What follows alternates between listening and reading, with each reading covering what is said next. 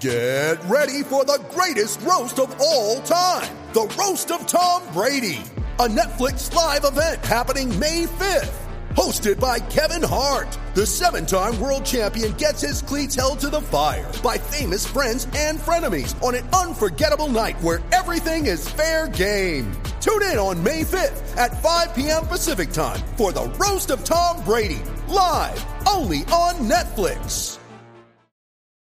When you need mealtime inspiration, it's worth shopping Kroger, where you'll find over 30,000 mouth-watering choices that excite your inner foodie. And no matter what tasty choice you make, you'll enjoy our everyday low prices, plus extra ways to save, like digital coupons worth over $600 each week. You can also save up to $1 off per gallon at the pump with fuel points. More savings and more inspiring flavors make shopping Kroger worth it every time. Kroger, fresh for everyone. Fuel restrictions apply.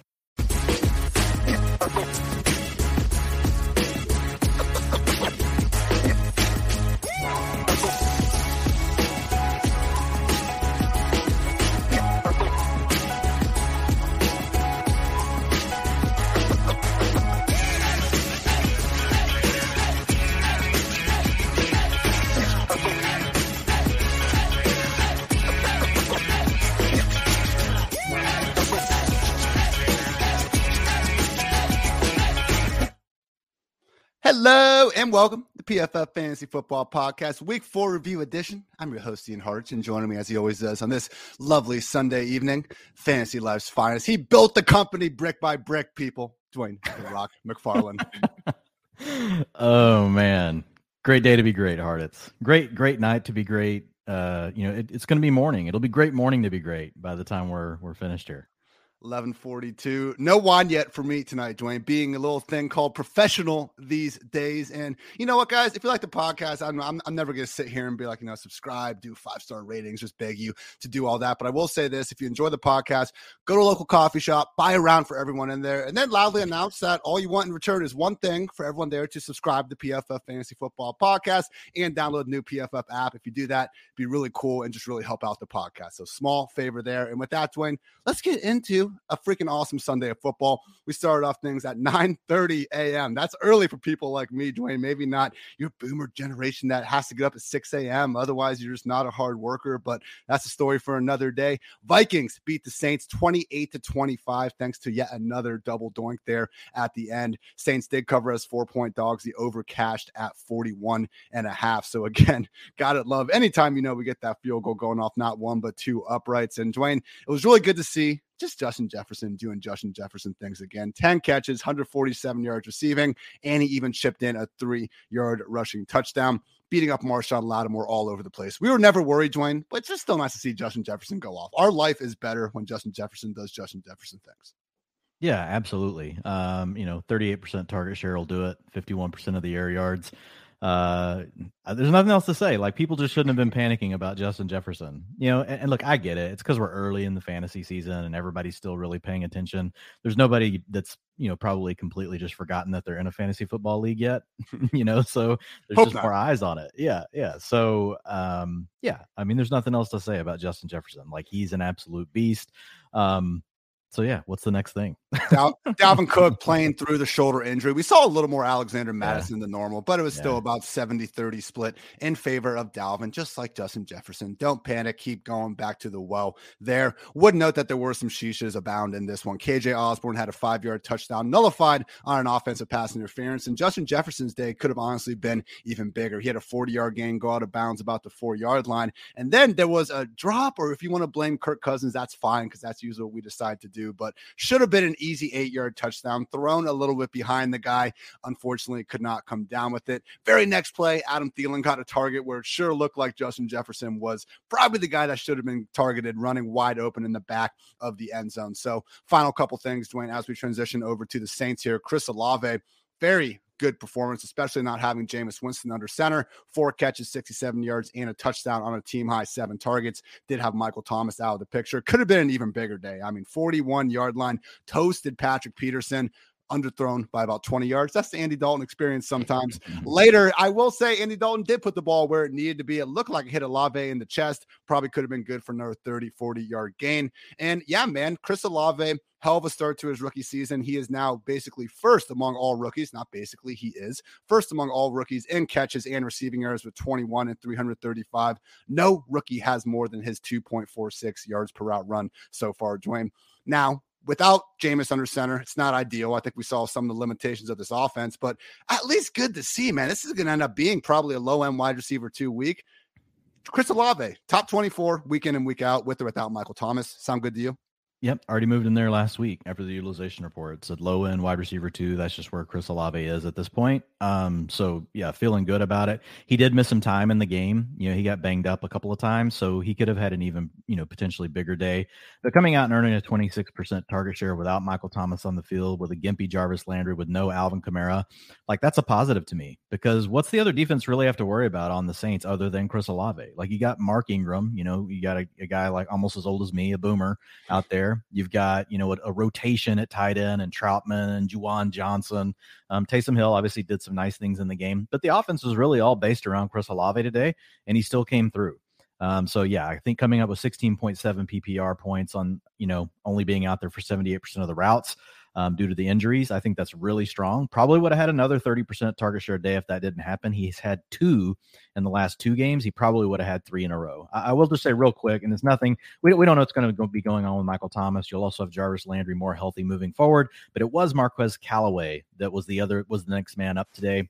Traquan was active, but he was kind of dinged up later in the week as well at practice. So I don't know how much ties back to injury, but I'll just note that Callaway was out there 97% of the routes, 22% target share, was second on the team, and also second in air yards, 30%, had 8.3 PPR points today.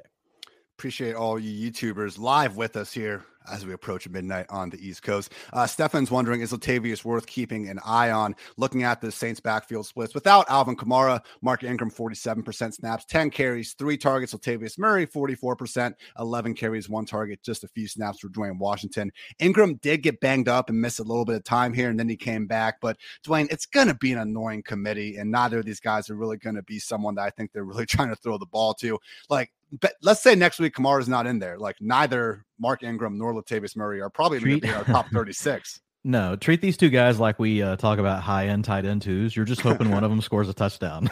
If one of the two scores a touchdown, maybe they can be your RB2 for the week. And like Murray came up with 13.5 PPR points today, Ingram came through with 7.3. Didn't come through, I should say. So, it's just going to come down to which one probably scores the touchdown. I would give the slight edge to Ingram.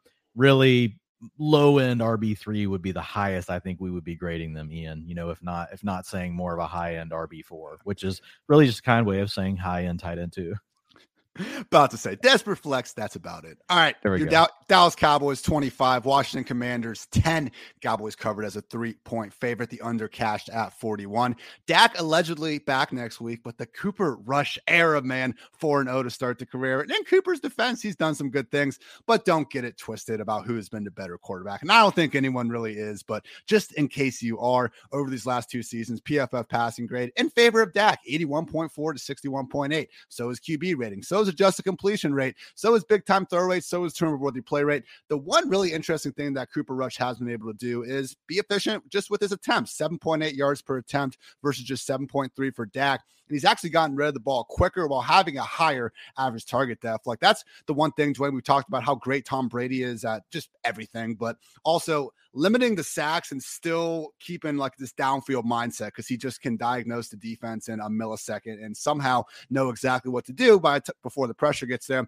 Not saying Cooper Rush is quite on that same wavelength, but usually when you look at guys that have this quick of an average release time, they also don't combine it with the downfield threat. So awesome, stretch here for Cooper Rush. He was able to keep giving us CeeDee Lamb big games, and the running, he didn't kill the offense, which is certainly what we were expecting it to do. With that now in the rearview mirror, though, Dwayne, let's say Dak is back in week 5. I'm not expecting 100% Dak. We'll say a 90, 80, 90% version of Dak. How are we treating all these now skill position players? CeeDee Lamb certainly seems like someone to be up in the wide receiver 1 range, but the running backs are muddled, and I know you can tell us exactly how involved Michael Gallup was in his first game back off that knee injury. Yeah, absolutely. I think the big thing with Dak is you can just get a little bit more play volume. And not that the Cowboys were bad today. Like, this includes penalties. So you kind of got to, I don't know how many penalties the Cowboys had, but they ran 61 plays today. So that's right around average with penalties in there.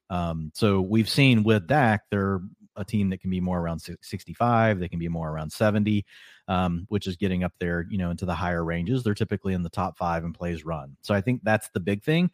To your point, like, Cooper Rush has not been bad. Like, and it's funny, like, even when my wife's watching, she's like, man, he throws a really pretty ball. Like, when my wife starts talking about football, like, that means there's something good. And she wasn't here. She didn't see today. Like, she's with my wife. They went to go see Harry Styles in Austin. So they're watching something else pretty. Harry Styles is on stage right now. They're doing their thing. So, but yeah, I think what we can expect is with the play volume increasing, man, looking at Lamb, dude, target share 32% today. So his target shares have been over 30% every game except for the first game of the season. And he's had a 40%er in there as well. So CeeDee Lamb, all the questions about, can CD take the next step forward? Will it just be about earning more routes and that carries him? Or can he take the next step as a target earner? Wow. Like, I think he's totally done it. And we saw him beating man coverage today. 3.34 yards per route run. So yeah, Lamb, man, I don't know where you're putting him, but I think he's a mid-range wide receiver 1, maybe a high-end wide receiver 1 once we get Dak back. And even if we got to go another week with Cooper Rush, you can feel good enough about him. He scored 21.7 PPR points today. Michael Gallup, as you asked about, only out there 64% of the snaps, but all we really care about for receivers is the route participation, 85%. So that's a really good mark, right, for being in your first game back from the ACL, which was a late season injury to the knee. 10.4 PPR points. Wasn't a huge target share day, Ian, 9%, but like, just seeing him out there, the 85% is what's most impressive to me. This is CeeDee Lamb's offense. Like, I think Lamb's shown us, like, he's taken that next step, but there's room, right, for another person to get, 20%, 15%. I think it's going to be a bit up and down. It wasn't a big day today for Schultz. He came through with a donut, but 14% target share, and he was out there 79% of the routes. It is interesting. Noah Brown, 76% route participation, even with Michael Gallup back. So we could see more 11 personnel. This is a team where we're kind of like, well, can they run 11 personnel? Like, who is their third receiver if they don't believe in Jalen Tolbert? And I think the answer is Noah Brown. Like, Noah Brown has actually really stepped forward. He had a 23% target share again today. So he's still going to be wide receiver 5 range, but a guy that could still come through with some decent weeks for you, kind of some spike week stuff. But I think Gallup eventually, Ian, will settle in with Dak back to like that mid-range, low-end wide receiver 3, and then we just kind of got to let him like earn his way upward from there and see if he can push forward. Yeah, Brown had the longest play of the day. This beautiful 45-yard pearl down the middle from Cooper Rush. Only thing on Gallup I would note, I think his target share is actually higher if you include those 3 or 4 penalties he drew out there. I mean, it really was wild how many times they kept having to grab him. I thought he looked pretty damn good, Dwayne. I don't know if it was like the best version I've ever seen of Michael Gallup, but he's got the route rate. He's out there. I'm fine to start treating him like that moving forward. Unfortunately, on the Washington side of the ball, we did have some bad news. Jahan Dotson late in the game did suffer a hamstring injury. Rookie had a nice deep ball catch earlier and even scored a touchdown.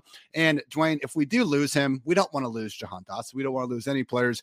It would go a long way toward getting us some more consistency out of a little bit Curtis Samuel, but we've already seen plenty of good games out of Curtis Samuel. More so Terry McLaurin, the guy that most people drafted, not most, all people drafted to be the clear-cut leader in Washington, just hasn't really been the case so far. Now in this one, he lost several individual matchups against Trayvon Diggs. Like, I know that dude has been the scapegoat of America seemingly, and especially this defense over the last year, and deservedly so. I've seen all the stats about Trayvon Diggs, but hey, got a pick today and got 2 or 3 just huge pass breakups down the stretch on some of those 4th downs and key plays. So we do also have news that Ian Rappaport has reported Washington is expected to activate Brian Robinson after week 4. So Dwayne, backfield, that's a story, I think for another day, having Robinson come in there, maybe he's got a starting job back. Maybe it's messy. It's not good for Antonio Gibson. It's likely going to be a 3-back committee.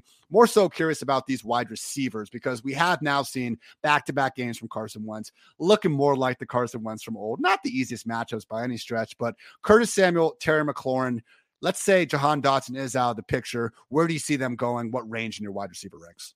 Yeah, the thing I would say with Wentz is the volume's still there. 74 offensive plays today, 47 of them passing. You're going to have some highs and lows for sure with Wentz, but I think you're still going to get some of the highs as well, and that's kind of been his MO for a really long time now. So I don't think it's necessarily a surprise.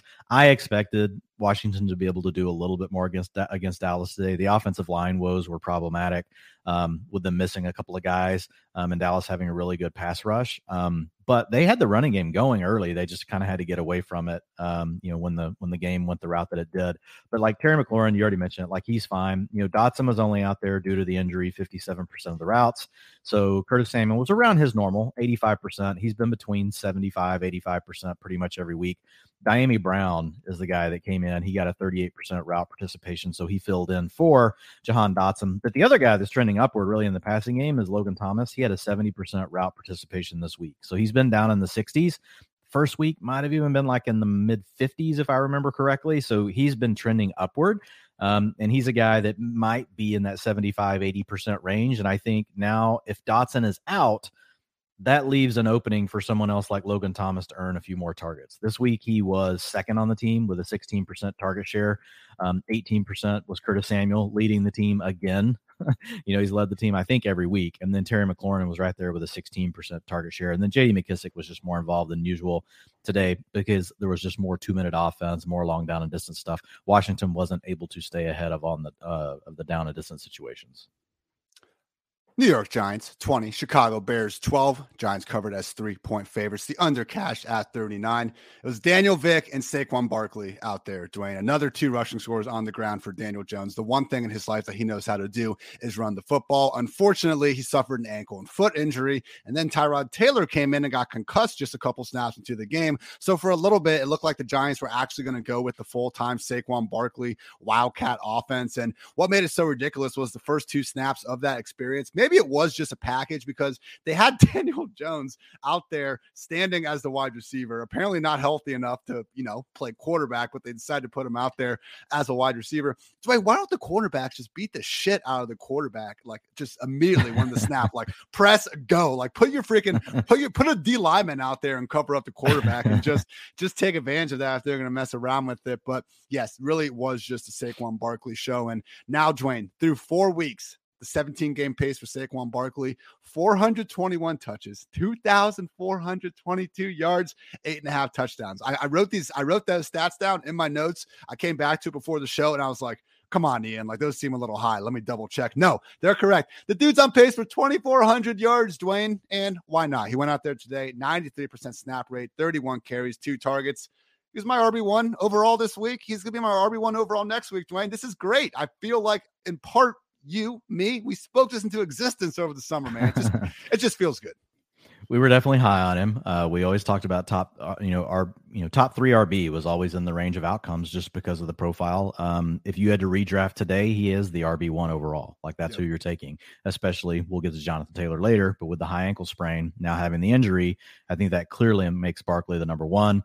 And then we've just seen that Carolina, another bad offense like the Giants, but McCaffrey hasn't been able to do as much with his touches as Barkley. Maybe he will eventually here in the future. Like CMC is still a really good player as well. But I think Barkley's easily the number 1 pick.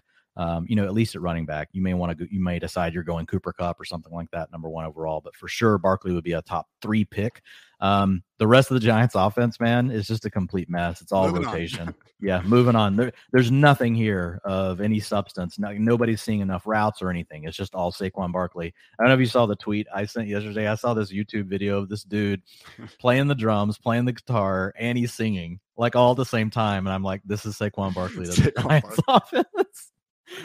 I just, Dwayne, like I do a DFS podcast every week at Roto Grinders, and like sometimes every once in a while I get to like Friday in the week. I don't do much of my DFS research till Thursday or Friday, just worrying about the other stuff before. And I start hearing about like who the chalk is, and I'm just like, are you fucking kidding me? And this week it was Richie James at like 4K. I was just like, no, like we're not playing Richie James under any. So yeah, passing game, stay away, especially now that unfortunately Daniel Jones or Tyrod Taylor going to be at less than 100%. Quickly on the other side of the field, I really wanted to be able to say the 3-1 Chicago Bears. I guess the 3-1 Giants isn't like that much more ridiculous. In the NFTs, we would rather say the 3-1 Chicago Bears. Come on. This is true. Justin Fields, all-time low passing prop for a starting quarterback at 145.5 yards. He beat it, guys. 174 through the air. Darnell Mooney had an awesome diving catch, 50 yards down downfield, and that was pretty much it. Khalil Herbert, unfortunately, couldn't find his way into the end zone. He did give us 101 scoreless yards, still is averaging 6.1 yards per carry this season, but Dwayne, unfortunately, with his passing game, still looking rather awful. It's another team. We just talked about the Giants. We have Saquon Barkley. Now we're talking about the Bears with Dave Montgomery out. It's Khalil Herbert, and that's it. At least he did go out there and not completely dominate the snaps, but this is pretty close to RB1 level workload. Yeah, for sure. I mean, it's 77% of the snaps is like that. That's RB1 all the way. 77% of the rushing attempts, 100% of the short down and distance, 92% of the long down and distance. The only thing he shared at all was the 2-minute offense. 50% of those went to Tristan Ebner, who we knew was kind of the passing down back. That's just 6 snaps. So 3 of those went to Ebner and not to Khalil Herbert. So yeah, I think you can feel good about Herbert moving forward. Like, it's obviously there's offensive problems here. But Justin Fields wasn't involved in the running game at all today. 0% of the rushing attempts to Justin Fields. So it pretty much was just Khalil Herbert and then a little bit of Tristan Ebner sprinkled in. I thought Fields had like 50 rushing yards. Maybe did he? Okay. Yeah. Maybe. Oh yeah. He had 7 carries, 52 okay, yards. Yeah. It might have been all scrambles. Okay. I see. Yeah. I've got an error in my my quarterback data pool. Sorry. No, he had 7 carries for 52 yards. Still a great day to be great. The Jacksonville Jaguars lost to Philadelphia Eagles 29-21. Philly covered as a 6.5 point favorite, over cashed at 44. Like, this was a Jalen Hurts floor game, and he was still able to go out there and put up some pretty damn good numbers. So, you look at it, man, 38 yards on the ground, 1 touchdown, 16 rush attempts for Jalen Hurts right here. And now, I brought up this rushing pace. It gets more and more insane. Now on this season, Jalen Hurts is on pace to rush 234 times. The NFL single season record is Lamar Jackson at 176 back in 2019. So passing game wasn't in quite as much sync as always, but this was also a rainy, windy game. We knew what the weather was going to be coming in, and also just didn't, get a bunch of help from his wide receivers this time around. Dallas Goedert dropped what looked like it really had a chance to be an 8-yard touchdown. At a minimum, would put it down inside the 2-yard line in a 1st and goal situation. They had to kick a field goal instead. And then, Dwayne, as someone who in my home league matchup, I had like A.J. Brown and Jalen Hurts, and I was playing Dallas Goedert. Jalen Hurts throws a touchdown to A.J. Brown on his screen, but Dallas Goedert gets the OPI on it. So I felt like personally that Goedert was trying to screw my fantasy team there. Of course, no one cares about it, and I probably shouldn't even bring it up, but that one just especially hurt me today. So Dallas Goedert unfortunately costing these teams some points, but still, man, 29 points for an Eagles offense. Now, Trevor Lawrence losing 4 fumbles certainly helped make matters easy for Philly and company on offense, but this really did allow the big star of the day, Miles Sanders, to break all the way through, man. 156 total yards on 29 touches and 2 touchdowns. If you guys caught our injury pod on Friday, myself and Nick Bodyford do it each and every week. We did note that small move, Boston Scott being out with that rib injury, it did help make Miles Sanders, and to a lesser extent, Kenneth Gainwell, just better overall plays. So yeah, of course, Dwayne, we got to get Trey Sermon out there on the field for a couple of snaps, but really, man, more and more Miles Sanders. Like, I get it. We don't have the 3 down, the pass catcher. I've talked, on and on about how dual threat quarterbacks don't always help out their running backs from a fantasy perspective. But hell, man, if we're going to pick an offense to get 15, 20 carries a weekend, might as well be Philly. Yeah, no, I mean, Miles Sanders looked really good today. And yeah, we did have Trey Sermon out there a little bit, but it was less than what we've seen, from Boston Scott. And then just the way this game turned, right? And the script worked out really good, and it was raining, so they weren't throwing the ball as much, and they decided to give it, to Miles Sanders, quite a bit. So, I mean, he handled 57% of the rushing attempts. Gainwell had 12%. Got my data fixed. Jalen Hurts had 27%. So, yeah, he was the lead guy, 80% of the short down and distance. So that's key, right? That's the thing. Like, we have not seen Miles Sanders getting the short down and distance. That means he doesn't get the touchdowns. So seeing him get that work today, like, if that can be something we can see moving forward, that's really the hugest positive for him today, is that. Because the Eagles do have a good offensive line. They have a good offense. They're going to be in the red zone a lot. They're going to be down inside the 5-yard line a lot. So if Miles Sanders can be around 60%, 70%, because Jalen's going to get some. Right. So, like, there's nothing you can do about that. But if, like, he can be in that range, that's going to be a really big positive for Miles Sanders, because honestly, he wasn't not just not getting the carries down there. Like, he was just coming off the field. I know. And so now to see him be able to stay out there today, that was a positive. Now that is where Boston Scott was stealing work. So that might be part of it. And that's why you guys probably noticed, like, in the first drive, like, the Eagles, it's almost like they'll script it. It's Sanders, then Gainwell gets a little, and then they're down inside the 5, and you're like, why is Boston Scott lunging into the end zone? Well, because that's kind of been his role. So we'll have to keep an eye on it moving forward. But the positive is, like, Miles Sanders showed that he could do it today. So nothing else for me on the Eagles. Or, we pretty much know it's this focused offense, right? With Goddard, Devonta Smith, A.J. Brown, everything was really the same there. You're going to kind of have some boom bust a little bit, but I think the weather was definitely a factor today as well. Miles Sanders, 0 touchdowns in 2021, on pace for 13 in 2022. What a great day to be great. And yeah, last note, just Devonta Smith got a little bit banged up out there and was missing, I think, a series or two. I believe he came back, but just keep an eye on that injury report. I know he's been listed with a back injury the last few weeks. Hasn't really cost him playing time, but just something to keep in mind. On the other side of the field, 97% of the routes today, so wasn't very hurt. Awesome. Great to hear. On the other side of things, with Trevor Lawrence, again, I mentioned those 4 lost fumbles. I mean, look, he completed 11 passes. I know the weather was terrible. It was a tough Philly defense. He was on the road. Make whatever excuse you want. It was a terrible game from Trevor Lawrence, and Christian Kirk, unfortunately, really felt, that only 2 catches. He did get 60 yards. They both came on the same drive, basically back to back. The real star of the show was Jamal Agnew, 4 catches, 50 yards, and 2 touchdowns, with Zay Jones missing this one due to an ankle injury. So disappointing, Dwayne, in a game that didn't have Zay Jones, that, had a situation where they couldn't really hook up with Christian Kirk as much as they wanted to. Travis Etienne, just 1 target, and it happened very late in the game. With that said, we did get the usage that we thought we were going to get from Travis Etienne in a game script where we saw the Jaguars trailing early and often. Yeah, but they just didn't target him. 0% target share today for Travis Etienne. Honestly, it was like Agnew getting worked in. I don't know. What is it with this guy? They love him. He wears 39. Come on. I don't know. I mean, his nickname is Swagnew. I know his nickname is Swagnew. It was cute when he was a kick returner. Now you play a real position, get a real number. That's all. He must have something to him, because repeat coaching staffs, they like him. But that was also the problem for Christian Kirk today. Christian Kirk, who we've talked about before, not as good when he has to play on the outside. That dates back to his time with the Cardinals. But when you can get him in the slot, like his yards per route run, targets per route run, target shares, targets per, all that kind of stuff goes up for Kirk. And today, with having Zay Jones out, he kicked outside more. He only ran 48% of his routes from the slot. Agnew, 67% of his routes came from the slot. So that was kind of problematic for Kirk. Kirk's going to be fine, though, man. 41% target share to him today. He had 9 targets, 2 receptions. You already talked about that. So he's going to be fine. Don't panic. 8.3 points. Look, it happens, people. It happens all the time to these guys that have volume. Doesn't mean that they can always come through for you every single week. So I think he'll be good, but the efficiency is a lot better for Christian Kirk whenever he gets to play inside. So that would be the one thing we keep an eye on. What we don't want to see is anytime this team has a receiver hurt, that Kirk has to play outside. Come on, keep him on the inside. And then, real quick, back to ETN. I don't know. Yeah, he led the way, 51% of the snaps today versus 47% for James Robinson. Robinson had the game script that we worry about, right? We've talked to people. People are like, James Robinson's invincible. And we're like, well, we hope he is. We really do. But probably he's not. It's probably not, just because of the data we've seen.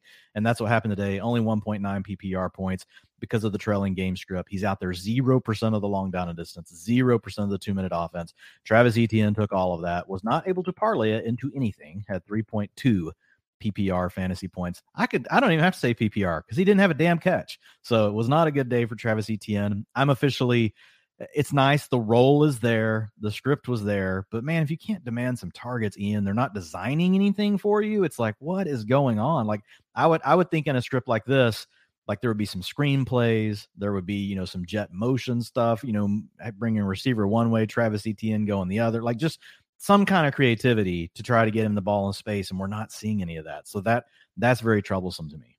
Why the hell, dude? JaMycal Hasty had 2 catches. What are we doing here? He used.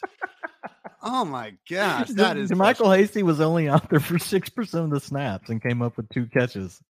Travis Etienne was out there 51%. Man, I don't know. I don't know. It's just ugh. I was really hoping that we'd be able to, get a nice jump on this one and start looking at Etienne more so as this really PPR friendly RB3. But yeah, he's going to be really, really tough to start. Don't panic cut him. It's still a 2 RB backfield. God forbid. Do not cut him. Don't cut him. Do not cut him. It sucks that you use a 3rd or 4th round pick, on just this player. It's a similar thing with Cam Akers, right? Most people didn't have to do that. Most people got this guy for a 4th, 5th round pick. The leagues we were playing in, you had this. Yeah, it sucks for us because you're talking about us. We spent a 3rd round pick on Travis Etienne, like on multiple teams. So yeah, it sucks. It sucks for Dwayne and Ian for sure. I'm not against buying him at an all-time low, as we got people talking about. That's the thing, because worst case, he is still one of the highest upside handcuffs in all of fantasy football. And again, it sucks looking at our expectations a month ago versus now, but that's what it is. And just realizing that that's his value now. Yes, don't emergency cut him if you can. I don't think people are going to be wanting to asking that much out of him, Dwayne, on the trade market. So I love that call. It's going to cost, if you can sell like a wide receiver 3 or something like that, and you're already really set there, go get Travis Etienne. And hey, this usage once bye weeks comes around is going to look a lot better. We know how that goes. All right, Jets took down the Steelers 24-20. Tale of two halves for Mr. Zach Wilson. But you know what, Dwayne? Good teams win, great teams cover. Jets obviously did that as +3 underdogs. The over cashed at 41.5. So coolest moment of the day for Zach Wilson, catching a touchdown from Braxton Berrios and then hitting the gritty out there. And then, he completed 50% of his passes, but the really important ones down the stretch managed to help them get into the end zone on the back of Breece Hall. So good to see Zach Wilson. I've always maintained that, for better and for worse, just the way he plays football is awfully entertaining. But I will say, man, you look at it now. We've had him, Elijah Moore, Corey Davis, all active in only 6 games together. Corey Davis is number 1 wide receiver, 38 targets. Elijah Moore at 33. Braxton Berrios, 21. Nobody else over 15. So that includes last year, and there was no Garrett Wilson there or anything. I'm just kind of worried, and you tweeted this, Dwayne. We saw a more run-balanced approach from the Jets here. If they're not going to be in the top 5 or 6 pass attempts, Lord loves Zach Wilson. We're not expecting him to be at the top of the league in terms of efficiency anytime soon. This could become a problematic receiving room, but luckily, the running back room is starting to clear up. Yeah. So real quick on the passing stuff before we hit the running back room, they ended up still running 70 plays again, including the penalties. 44 of them were pass plays. Now, some of that was, based on the game script, but getting to 70 plays is still a positive, for the Jets offense. They had been first in dropbacks, coming into the game with Joe Flacco, dropbacks and regulation. So they're not going to be super far off of that. They have been right around 50 per game. They dropped back to pass 44 times today, probably more around 40, once you get rid of a few holding calls and things like that. So I think there's still some promise there from a volume perspective. It did look like if the game's neutral, and I haven't had a chance to look up all the neutral stuff yet, but it looked like they wanted to be more of a, hey, let's get under center some more, run some bootlegs, let's protect Zach Wilson. So I'll have to kind of monitor that, but I do want to say that it still ended up at 70, and from a total play perspective, and the fact that Wilson looked better in the second half. The first half, he was terrible. And in the second half, Zach Wilson did show a little bit of a glimmer of hope. And to your point, Ian, he ended up with a 90.6 PFF receiving grade. That's pretty elite, on the day. But now on to the backfield. Yes, the Breece Hall takeover continues. 66% of the snaps today, 61% route participation, 65% of the team's rushing attempts. So he's already at a low end RB1 profile, if these numbers stick. And it's been a steady climb for him. So I feel pretty good about this. They could always pull the rug out from under us because you and I both know Michael Carter's not a scrub. He's a solid player. But Breece Hall is a really good player, and I'm starting to feel that it's kind of what we thought. We didn't know how long this would take, but eventually it might be more of a 60-40, 65-35 split. It was 66-44 today. We didn't have a Ty Johnson or anything like that working in, and as long as we don't, both of these guys could provide some value. Obviously, Hall's going to give more, but 71% of the long down and distance went to Breece Hall today. They split the 2-minute offense 50-50, but man, targets per route run, 23%, target share, 19%. Breece is really active in the passing game, has been for the last 3 weeks, gets the short down and distance work. So he's getting all the money touches as well. He's not just a 65-45 back. He's getting all the money work, and it's a young profile Breece Hall. Go figure out how to get him. I know he scored 15.8 points, and you're like, Dwayne, how do I go get that? It's going to be really hard because there's no running backs left. They're all dead. So it's going to be really hard, but do what you have to do. I would buy Breece Hall high. I would be willing to overpay to get Breece Hall. That's how strong of a stance I have on him with everything that we're seeing. especially with the pass game upside moving where it is. Because like if we only get to 70 or 75% snaps, that's fine when he's this explosive pass catcher that fits and again checks every single box that we're looking for. So this week, I mean, there were only 7 running backs, at least, not including Thursday Night Football, that even past a 70% snap rate. So Breece Hall, even though you're saying low end RB1, and that kind of caught me off guard just for a second. But when you start looking at really the, every single backfield in the league, you're going to have a hard time, especially once we finally get these bye weeks coming in to actually, have to worry about that. Also, by the way, the math check on 65-45. Sometimes they play 2 running backs on the field at the same time. We see that in Green Bay. We see that in Cleveland. And we did get that in New York just for a few like 10% snaps. of the plays, they were out there together today. So now on the other side of the ball, Najee Harris, inefficient day at the office, unfortunately, 0 targets and continues to lose some reps to Jaylen Warren. Also saw the wide receivers just not be able to get too much going, with the exception of one George Pickens having 102 scoreless yards. Deontay Johnson, just 2 catches, 11 yards. Should have, could have, would have had a 30-yard touchdown from Mitch Trubisky on a great pass. Just barely got 1 foot down. I would also mention Najee got tackled just short of the 1-yard line on an attempt from the 2. And Minkah Fitzpatrick had a pick 6, originally rolled a score, then his foot was deemed out just before. All this to say, the Kenny Pickett era is meow. Dwayne, he came in at halftime. We had 13 pass attempts by him. George Pickens caught 4. We had 13 pass attempts. George Pickens caught 4. Pat Freiermuth caught 4. The Jets defense caught 3. Chase Claypool caught 2. Deontay Johnson caught 2. And our guy, Zach Gentry, got 1. So I did not get a chance to watch every play of this game. I saw some people saying none of the picks were his fault. I saw some saying that 2 of them were tips. So I'll have, my full thoughts on the performance later. It must not have been bad. He has a 71.6 PFF passing grade. So that tells me that at least 2 of those had to, because if you have 2 picks in a game, you're going to have a bad pass grade. So, he had an absolute nails throw to Freiermuth when he got drilled in the pocket and he still managed to get it there. Hey, man, we'll see what happens. He's a rookie making his first appearance at halftime. It's not Mitch Trubisky. So now we maybe have a ceiling with these pass catchers. Do you think now that we could see something, though, similar to Washington, where we come in, we know Deontay Johnson's amazing. We know Terry McLaurin's amazing, but hey, some of these other receivers pretty good in their own right. Are you going to start considering shrinking the distance between Deontay Johnson and guys like George Pickens and Chase Claypool? Or do you think in a bigger sample size, we'll see Deontay do what Deontay does, and that is command the living shit out of a ton of targets? I think that's what we'll see Deontay Johnson do for sure. And Pickens has really kind of been in this role. Like his ADOT was 20 yards. So, he's still just running gassers all day long. Claypool, had a chance to come down with a catch and look so awkward. Like, how can a guy that big not look like he wants to catch? He took that, bro. He took the Mike Williams school of go up and don't even do a single thing to break your fall too. It looks so bad every time he comes down. Yeah, I think somebody put something up showing where the offensive linemen were telling him, we don't throw those balls to Claypool. We only throw those to George Pickens and Deontay Johnson. It's pretty funny. But I think it's still the Deontay Johnson show, but I think it is a positive. Kenny Pickett gives us hope. We basically know we know what Mitchell Trubisky is at this point. Now we were willing to look at him a little bit early this season, see what Mitch could do.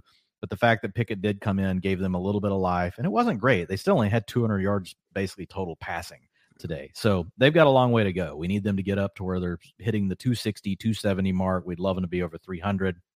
I don't see them getting as pass heavy as what we're seeing with, the Commanders, but maybe they'll get a little more pass heavy, but I think Pickett's going to have to earn that.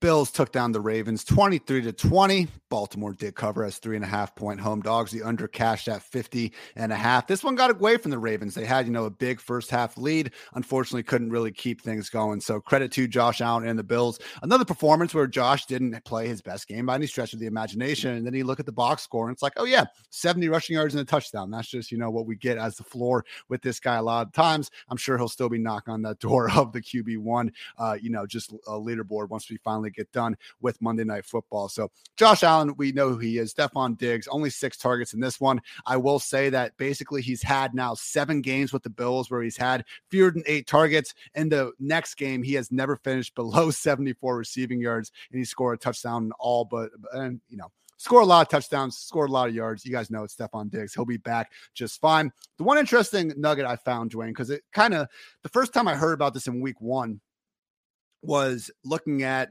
how quickly he got rid of the ball against the Rams, and they didn't pressure him the whole game, and they were kind of talking about that. So I went through and looked at Josh Allen's career to see if that was a trend, and sure enough, man, 2.64 seconds from snap to release this year. Previous years, he was at 3.2 as a rookie, then 2.93, then 2.99, then 2.88. So a big drop off. And his average target depth, man. This is Josh Allen. This is the guy that has no time for checking down. This is the guy that's going to, chuck the ball to a fullback in double coverage in the wild card game in the overtime because he freaking feels like it because he's Josh Allen.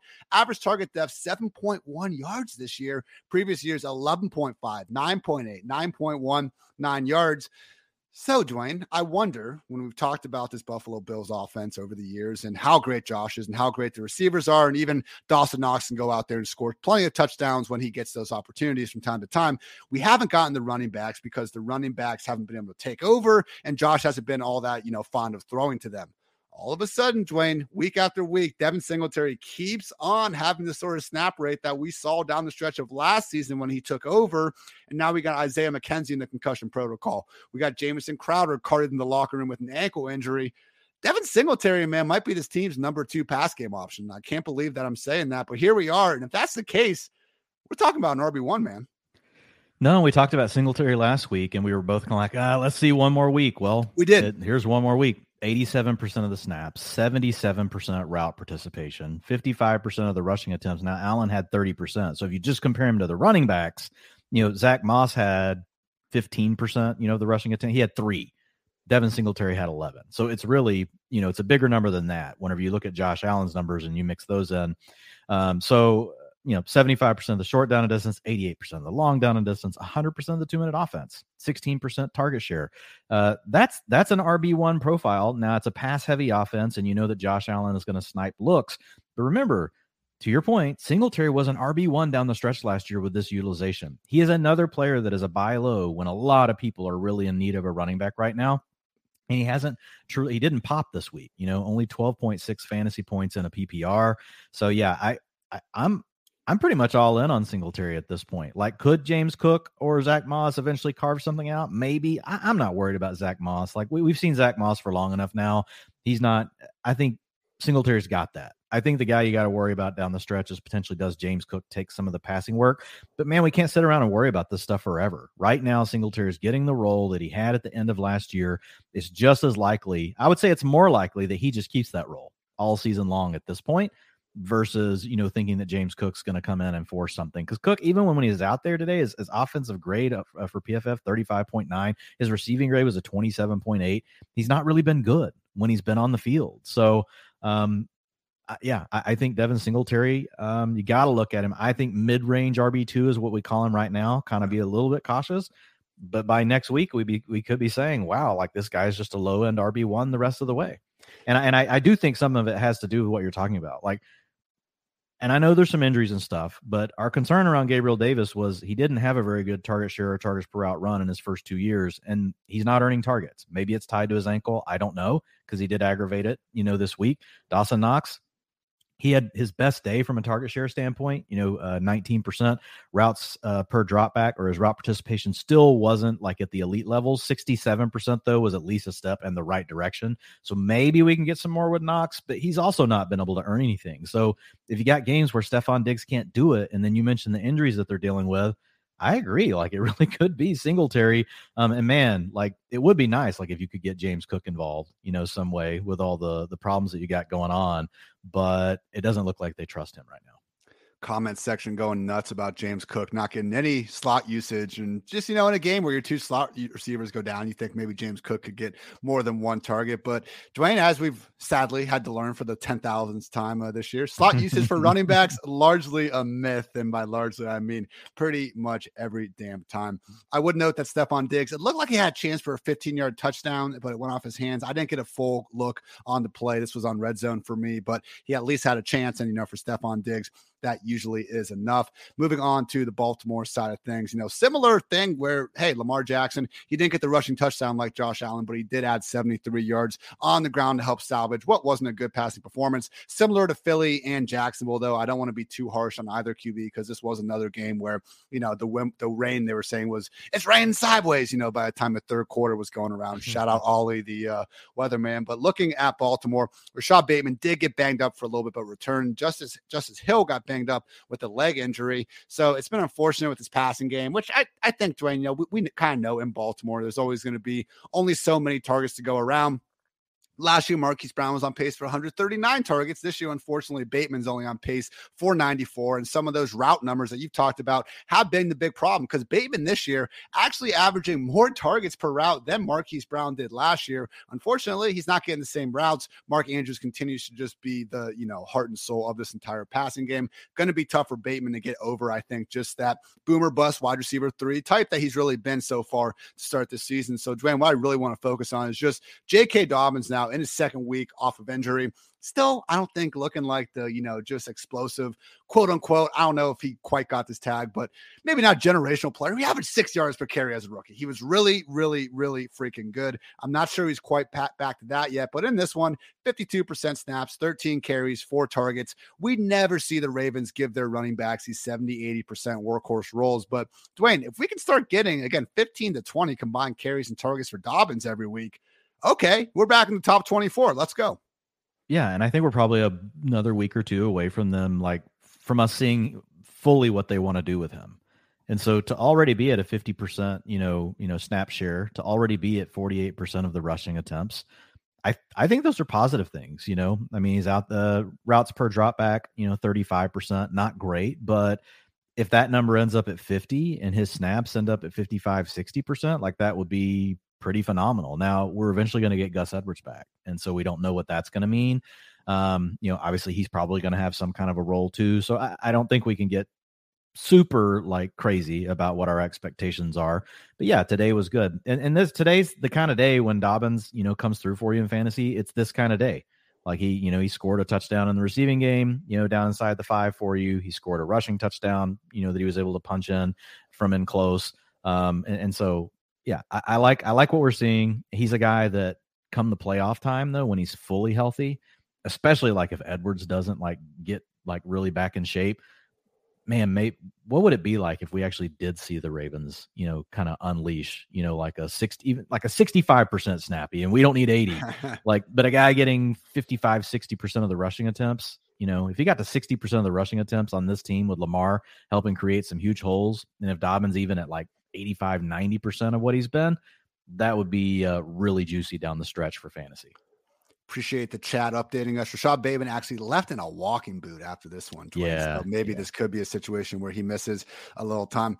What would Devin Duvernay need to do to get on our top 36 radar? Maybe 20 touchdowns, 2,000 yards, Dwayne. Then we start looking at him as a reasonable flex guy. All jokes aside, he could be set up now to be the number 1 wide receiver in Baltimore. Now, is that just going to be something I'm not sure. I don't know where you had Josh Reynolds. I think the highest I could get with Duvernay is going to be boom bust wide receiver 4, but I think that's fine. And that, I think that's good advice. If you're playing in a smaller league, you're not going to use Devin Duvernay. If you're playing in a 12-team league that starts 3 receivers and 2 flex players, Duvernay might be, your second flex on a certain week, if we've got a situation where Rashad Bateman's not out there. But I think he could certainly earn his way up the ladder from there. I mean, to your point, I think kind of what you're getting at is what does he have to do before we just admit he's probably good at football? I think Devin Duvernay is probably good at football. He had an 18% target share today, 35% of the team's air yards, which was tied for first with Mark Andrews. So yeah, I think boom bust wide receiver 4. And if Bateman's out for an extended period and we can start to trust Duvernay, maybe he works his way into the wide receiver 3 conversation. And we basically think of him the way we were with Bateman. It's wild to me. There's no more wide receiver competition on this roster, but there isn't. So I guess we just need to move forward with that. So just last thing, we've gotten some questions about selling high on JK. I think it's more of a hold situation, Dwayne. Okay, we could see Gus come back and take that. But to your point, there is a fat ceiling here for Dobbins as the looking like definitive number 1 back. And we don't even know what Gus is going to give us. I wouldn't sell on Dobbins either. I'm with you. That's fair. All right. Look, obviously anyone's for sell. Like, depends on what the price tag is. But, man, like, running back is a complete mash unit right now. So, I mean, if you've got the right roster that makes it work and everyone else is so desperate because everyone is hurt, and there's also there's not many other people they can go to get a running back because they are all hurt, it could create a really big sell high. I just want to be very clear. When we say sell high, we mean like really sell high. That, like, I don't want to see the hey, Ian and Dwayne, you add us on Twitter, and I got Gabe Davis, and he sent me, like, you know, some 3-year-old pair of shoes. You know, like, it's gonna have to be better than that. So that we say sell high, sell high.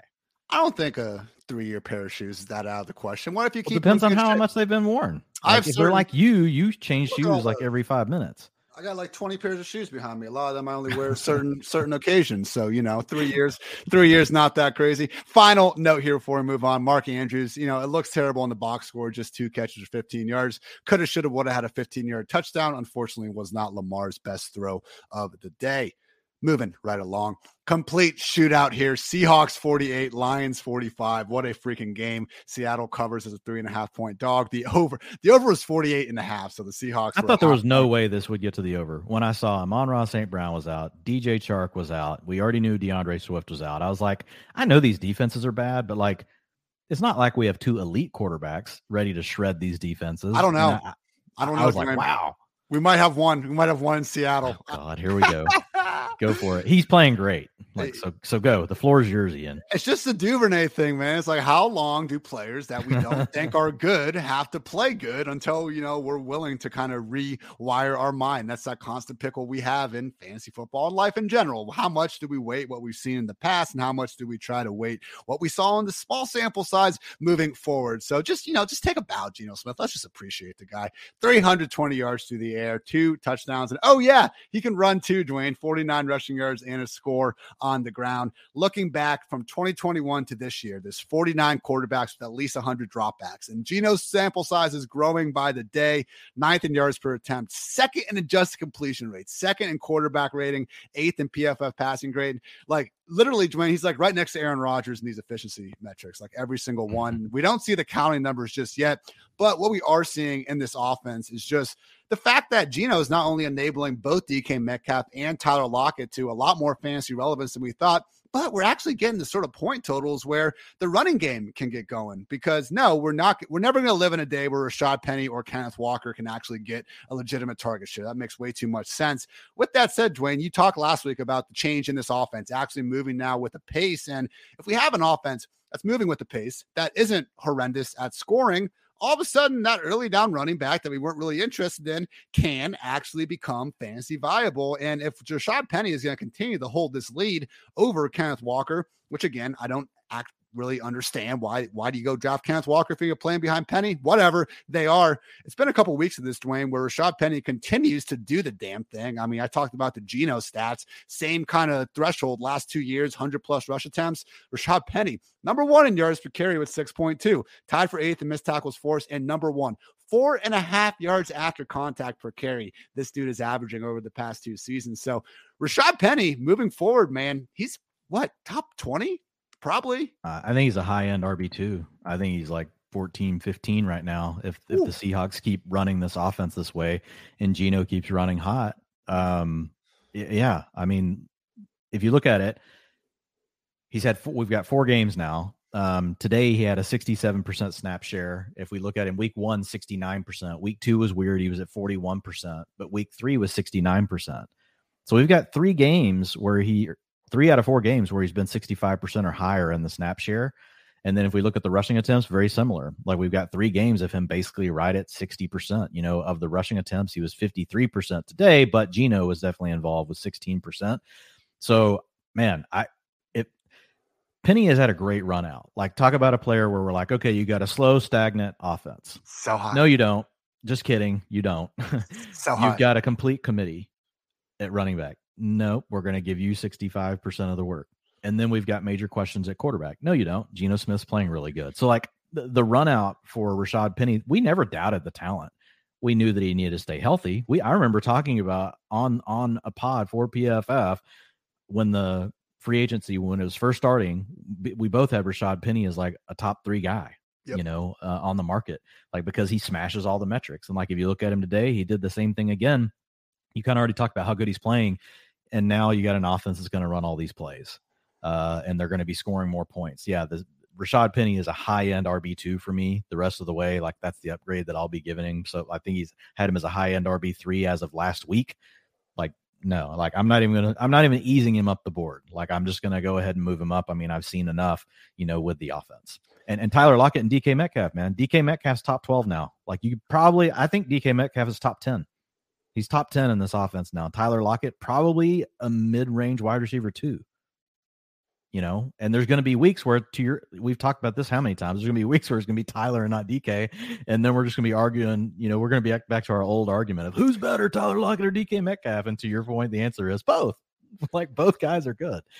Today was a good matchup for DK because whenever they face a heavy man coverage team, they just lock on to Metcalf, like, over the last 2 years. So it's and that's a Metcalf thing. Like, when you see him singled up, you're just like, okay, I'm just going to go over there. Even with coverage over the top, like, Geno doesn't care. He just goes to Metcalf in that situation. But Lockett was still good today too. He had 29% target share. So the arrow is pointed up on the Seahawks offense, like, in a big, big, big way.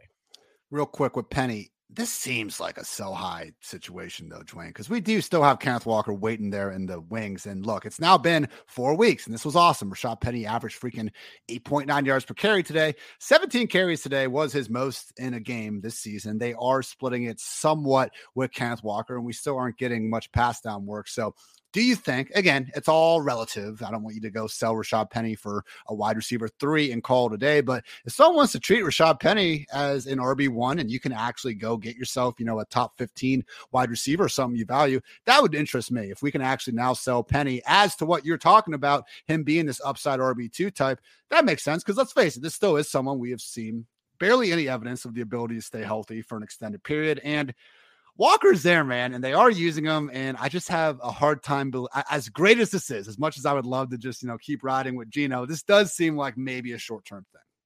Yeah, I mean, again, like, if you can sell high, but you have to sell high. Like, don't just go give the player away.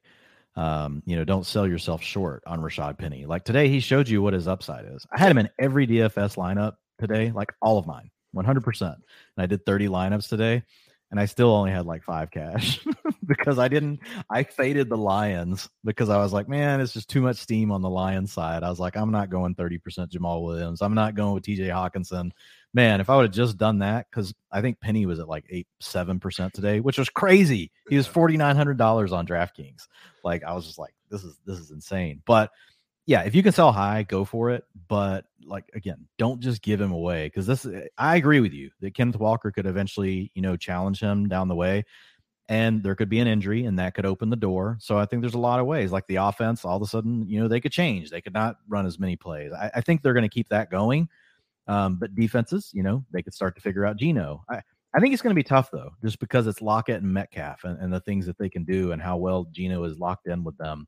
Obviously, don't expect Geno to play like at the same level we're seeing right now, but I've seen enough that he can make the offense viable. For a week, to be fair, it was down to 2 backs. DJ Dallas just 5% of those snaps there. So hey, that's the other part with Penny I didn't mention. 56% of the passing down work today. Yeah. We've not seen that. So picking that up, sorry, I left that out.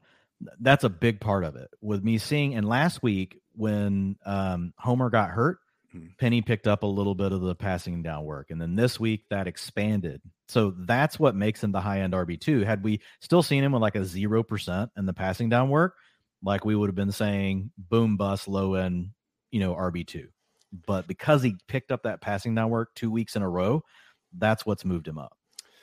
It's that interception DJ Dallas threw. It's got him in the doghouse, man. Pete's not here for running backs trying to force it like that. It's funny you bring up the DraftKings amount, just because I was like showing future Mrs. Tits just something on my phone, and I had the little draft things thing come up where it was like, oh, congrats, you won $25. And she was like, oh, you won. That's great. And I was like, You don't want to know the amount of money that went in there. And then the 25 I got back that they sent me that little insulting notification at the end of the day. But I was just like, oh, yeah, thanks.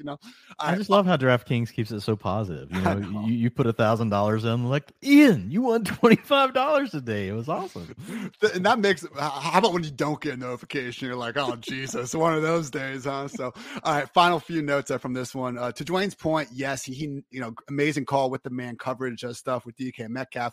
My point with Lockett maybe being the one to potentially go off was the idea that Detroit was going to use the same coverage on Metcalf as they did on Justin Jefferson, which is Jeffrey Okudah pressing him and sending some help over the top. And yeah, they tried. Guess what? DK Metcalf was way better than Jeffrey Okudah for 60 minutes. He got his. But with Tyler Lockett, we did see him, take advantage of that matchup against Amani Oruwariye, which that was a good one. This year, man, A.J. Brown beat him like a drum. Thielen killed him. And now Tyler Lockett had a big game that should have honestly been so much bigger. 6 catches, 91 yards, dropped a 10-yard touchdown right off its hands in the end zone. And he got loose for a 45-yard score potentially early, man. Rare misfire from Geno Smith. So to your point, Metcalf, Lockett, we got the volume we wanted. And guess what? The efficiency isn't even falling off. Great day to be great in the Seattle offense. I did not think we'd be saying those words this year, Dwayne, but it's awesome. They surprised us. It is Let's awesome. Freaking do it. This is why we play. Yeah. This is why we play, man. All right. Now, and how again, about another example of why you just don't let talent fall too far in your draft. Like, remember, we finally just had a line in the sand. It's like, okay, like Metcalf can't go past this. Like, really, are we going to do this? I remember you coming on, Dwayne, like, are we really going to let DK Metcalf fall past this line? And I think, again, we talked about Jalen Waddle last week. It's just another example when you have a player that has this talent profile like this, even in the worst of circumstances, talent still gives you outs. So, question about Goff and Geno being borderline QB1s moving forward. We'll see. Depends on the week. Depends on the matchup. I think if anything, they're in that mix of those pocket passers. Like Dwayne, I think that's looking back at our quarterback strategy. I think we nailed the fact that there were 6 difference-making quarterbacks, and the Trey Lance situation worked out how that worked out. But I think the difference we've seen, at least so far, is quarterback 7 and 8 and quarterback like 20. There really wasn't a drop-off after Cousins and Carr. Like, we still had other guys like Tua, like Trevor Lawrence, and like even, Goff, Geno, and Wentz that are still able to give us some production. So, yes, there's only a few aliens out there. Your Kylers, your Justin Herberts, your Mahomeses of the world, and we know who they are. Maybe don't be quite as confident, and by you, I mean me and everyone out there, in our ability with these other pocket passers, and just maybe the potential for them to benefit from a matchup like this, because my God, the Detroit Lions, the most entertaining team in football, Dwayne. Number 1 scoring offense in the NFL with 35 points per game. Number 32 scoring defense with 35.3 points per game allowed. It is fantastic. It's fantasy football heaven. And somehow Jared Goff is, the engineer of it all. 378 yards, 4 touchdowns.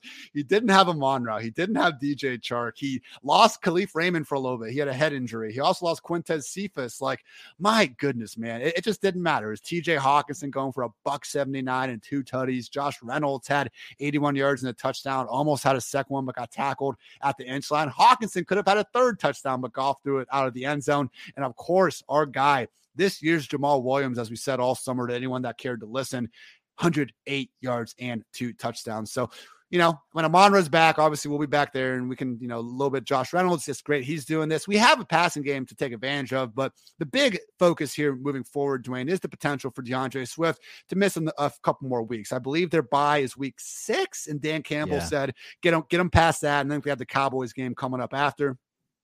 If he's going to float that out there, that makes me think that's probably the plan. I don't know why he would say it otherwise. So if we have Jamal Williams back next week, on the one hand, we have a running back that's looking like a safe bet to see 15 to 20 touches inside, again, the number one scoring offense. On the other hand, Dwayne, unfortunately, we kind of saw the usage looking more so like last year, and we thought it was going to be more of a workhorse role because Jamal Williams was more banged up last year, but Craig Reynolds and Justin Jackson did combine to take away a little bit more of the usage than we would have hoped for with Jamal Williams.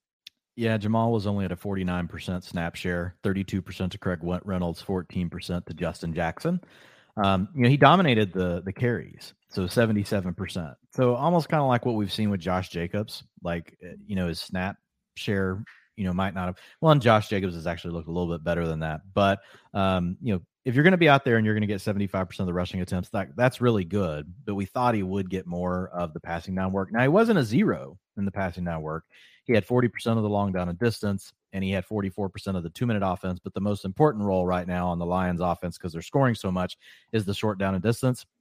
And he had that 100%. So he's really been that guy, and he continues to be, that. So as long as the Lions are scoring, like, you're going to be fine with Jamal Williams.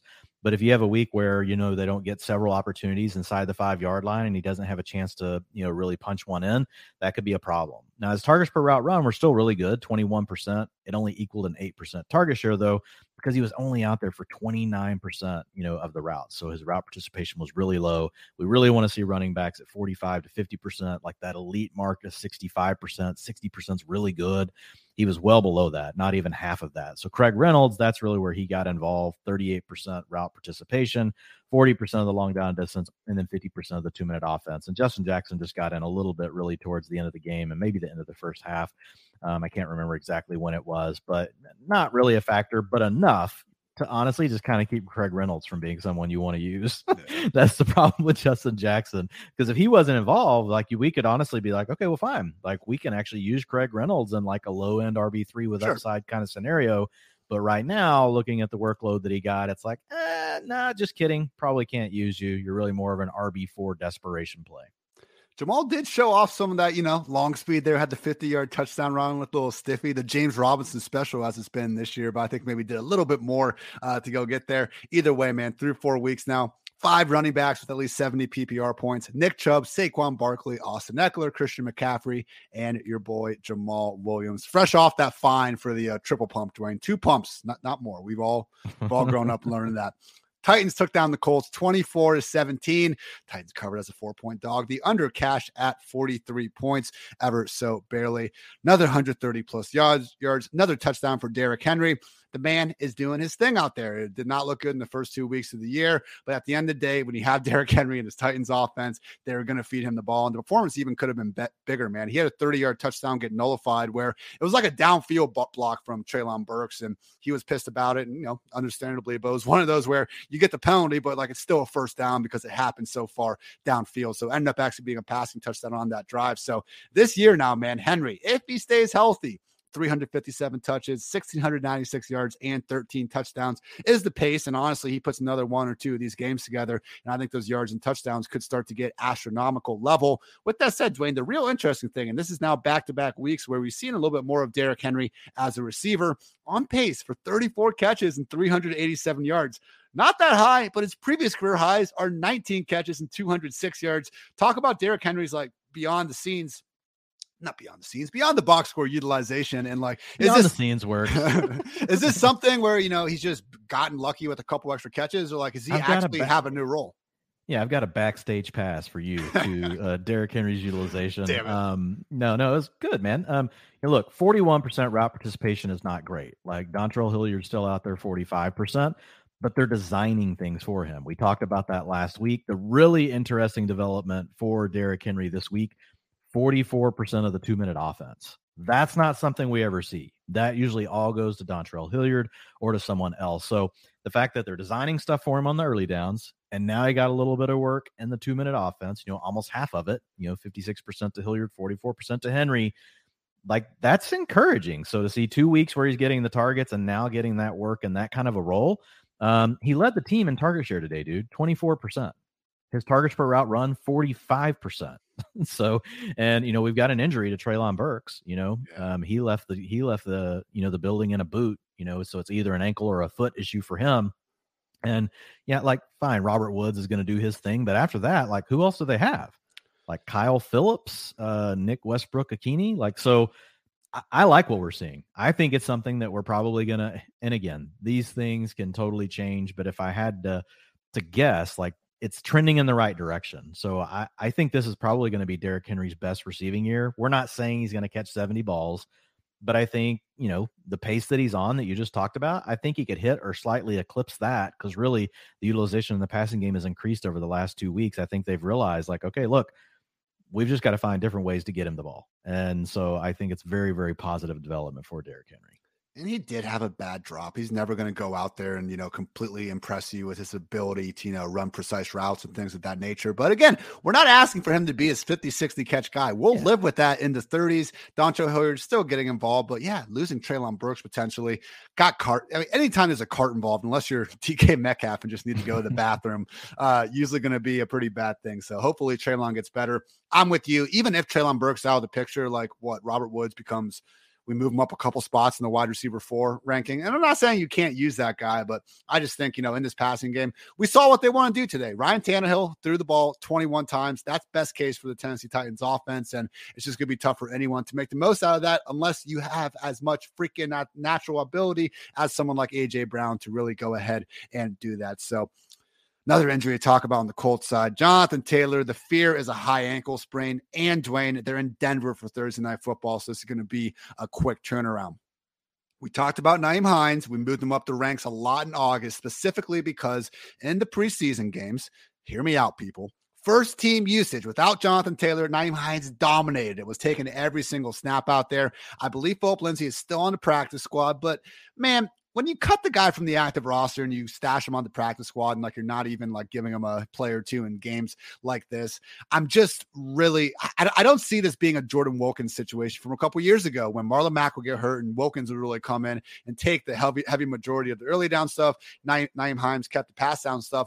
I think with Nyheim Hines, we're looking at Indy, Austin Eckler, way worse offense. The things Matt Ryan, slightly better game, I guess, from Matt Ryan today. I didn't get a chance to watch every play just yet, but in my opinion, Nyheim Hines here, buying from the Frank Reich lineage here, middle-class man's Austin Eckler. And with that, Dwayne, it's going to be hard to keep him out of the top 20 in full PPR.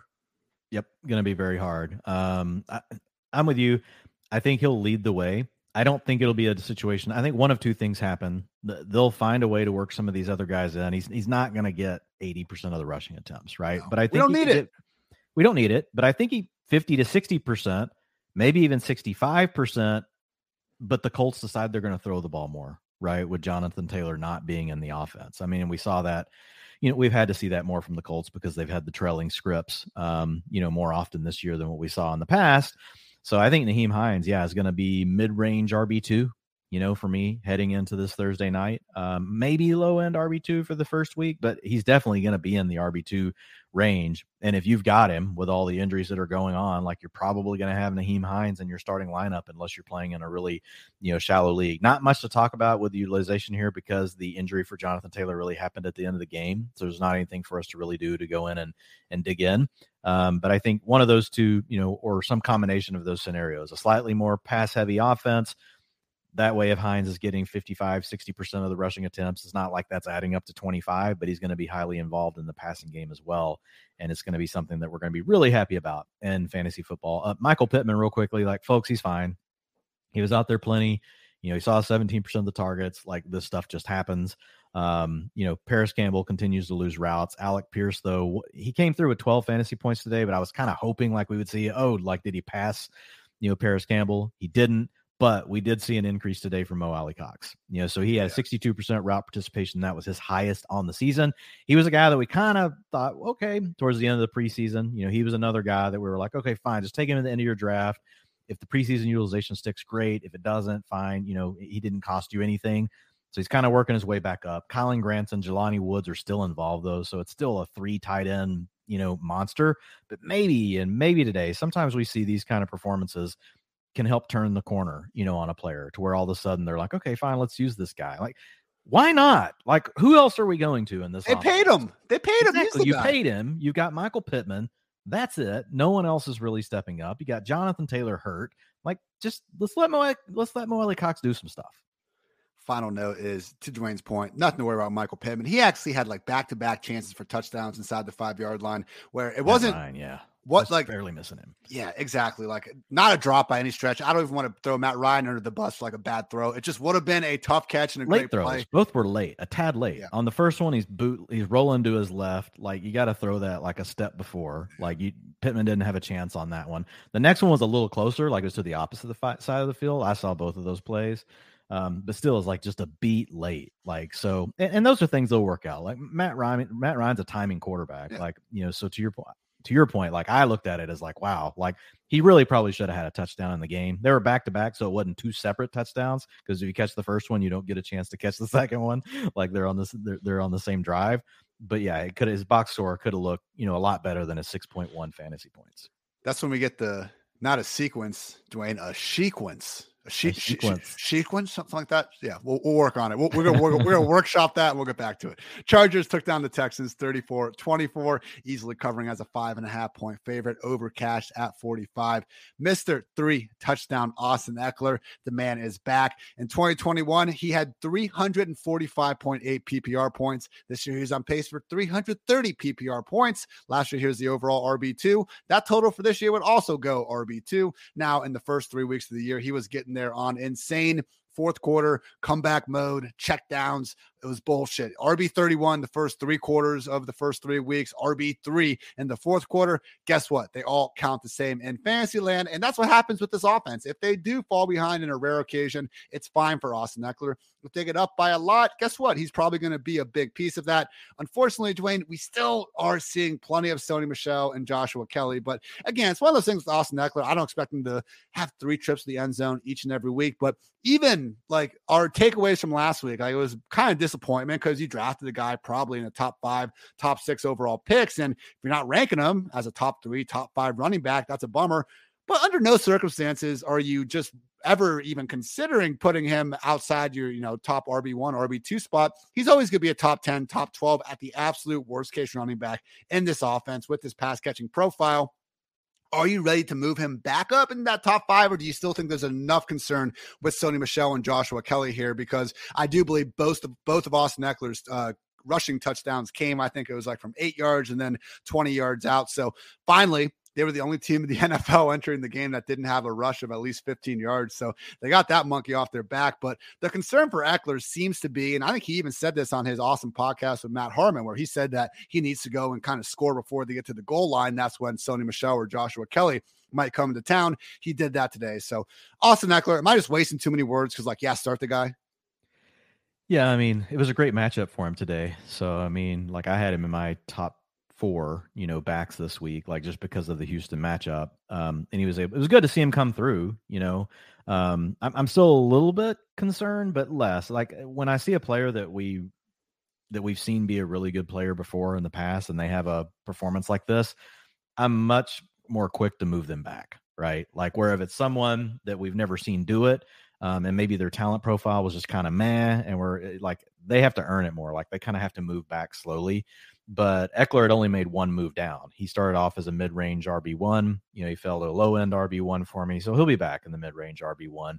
He did handle 67% of the short down and distance work today. So that was a positive because really that's been the thing that's been missing. Like he had 0 of the, snaps inside the 5-yard line coming in today. Now I don't have that data directly in front of me right now, but short down and distance usually equates to the same player that's going to get the work inside the 5. And we've seen Ekeler be a little light on the short down and distance coming into this game. So to almost be at 70%, like that's a positive. So we'll keep an eye on it. Like that was the huge difference for Ekeler last year. One, the offense took a step forward, and you have a really good quarterback. You're scoring a lot of points. So that was the atmosphere was really good. But the next part was he had never been someone that had gotten over like 40% of the work inside the 5. And all of a sudden he had like 75% of it last year. So to see him right back at 70% almost today, like that's a really positive thing. We'll have to keep an eye on it. If he keeps that, then I will have no issues because we know he's going to catch the passes. That was never really a doubt, even though, like you said, some people would complain. I'm like, well, yeah, that's why we care about the 2-minute offense roll. People are like, man, he's sucking out on me. He has the 2-minute offense roll. That's what they do. They suck out on you. It's predictable. Like it's going to happen. It's not really a suck out. Like if you know it's going to happen, like if the player has the roll. And so we know he has that. We just need him to get the carries inside the 5. And we just need this offense to get back on track. And they did today. Big Mike Williams back with another big performance, 7 catches, 120 yards. Yeah, he benefited from no one guarding him on his 50-yard catch and run, but that's those kind of things happen when you're Justin Herbert's undisputed number 1 pass game option, which he continues to be with Keenan Allen missing time with the hamstring injury. Unfortunately, both Josh Palmer and DeAndre Carter were suffering here a bit. Dwayne, do you have the routes up? Did they just not get the ball? or were they Palmer down only routes? 59% route participation. DeAndre Carter at 80%. So Palmer had really had a good record too, as far as games with Keenan Allen or Mike Williams out. He had been 3 for 4. He's 3 for 4 now, right? He had been 3 for 3, or maybe it was 4 for 4. So he's either 3 for 4 or 4 for 5. I can't remember now, but he's got this one game now. So I was kind of hoping like I would get in here and just be like, oh yeah, fine, 85% routes, but sometimes they don't just come through. But to see him lower in route participation now, I didn't see any kind of notifications of him being dinged up or anything. Sometimes those things we don't hear about though, in the games. We don't get every injury notification. So maybe there's something going on there. I haven't had a chance to research it, but on the surface, that's not encouraging that he was out there less than DeAndre Carter. Was he losing reps to Michael fucking Bandy? Who is this guy? Michael Bandy, out there with 6.9 PPR points, baby. 27% routes participation. So they got a fourth guy involved. And that's why I was kind of wondering. I don't know if he maybe got dinged up for a few plays, had to miss a series or something. Sometimes these guys will get hurt and the next drive they'll miss while they're just, kind of resting for a minute. And if that next drive goes for like 11 plays, it can make something look like this. And so I don't know for sure. Michael Bandy, Dwayne, like, again, we talk here so much, like even like Crash Bandicoot.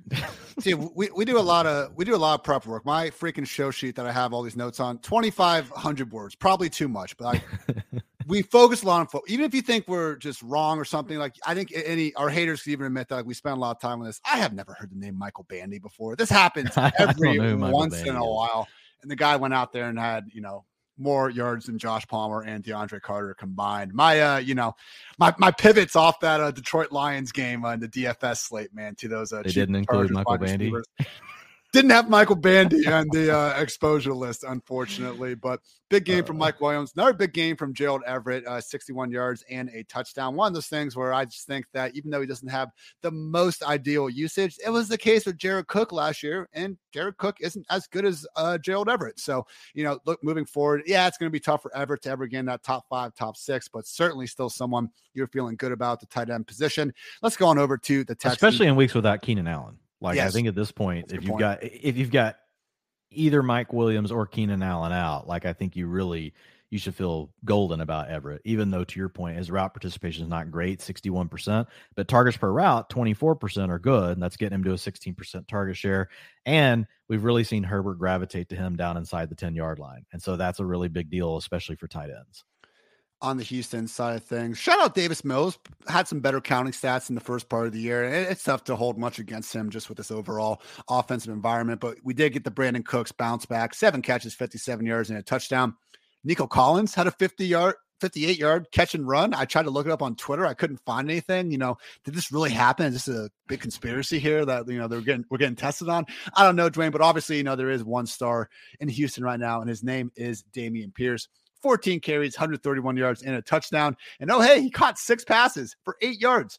So that's 6 passes. He caught 6 passes for 8 yards. That's equivalent to 68 extra rushing yards in this stupid full PPR world we live in. But hey, man, got that 75-yard rushing touchdown. And I got a pretty cool stat here. Dameon Pierce, rushing yards before contact in weeks 1 through 3, he had 21.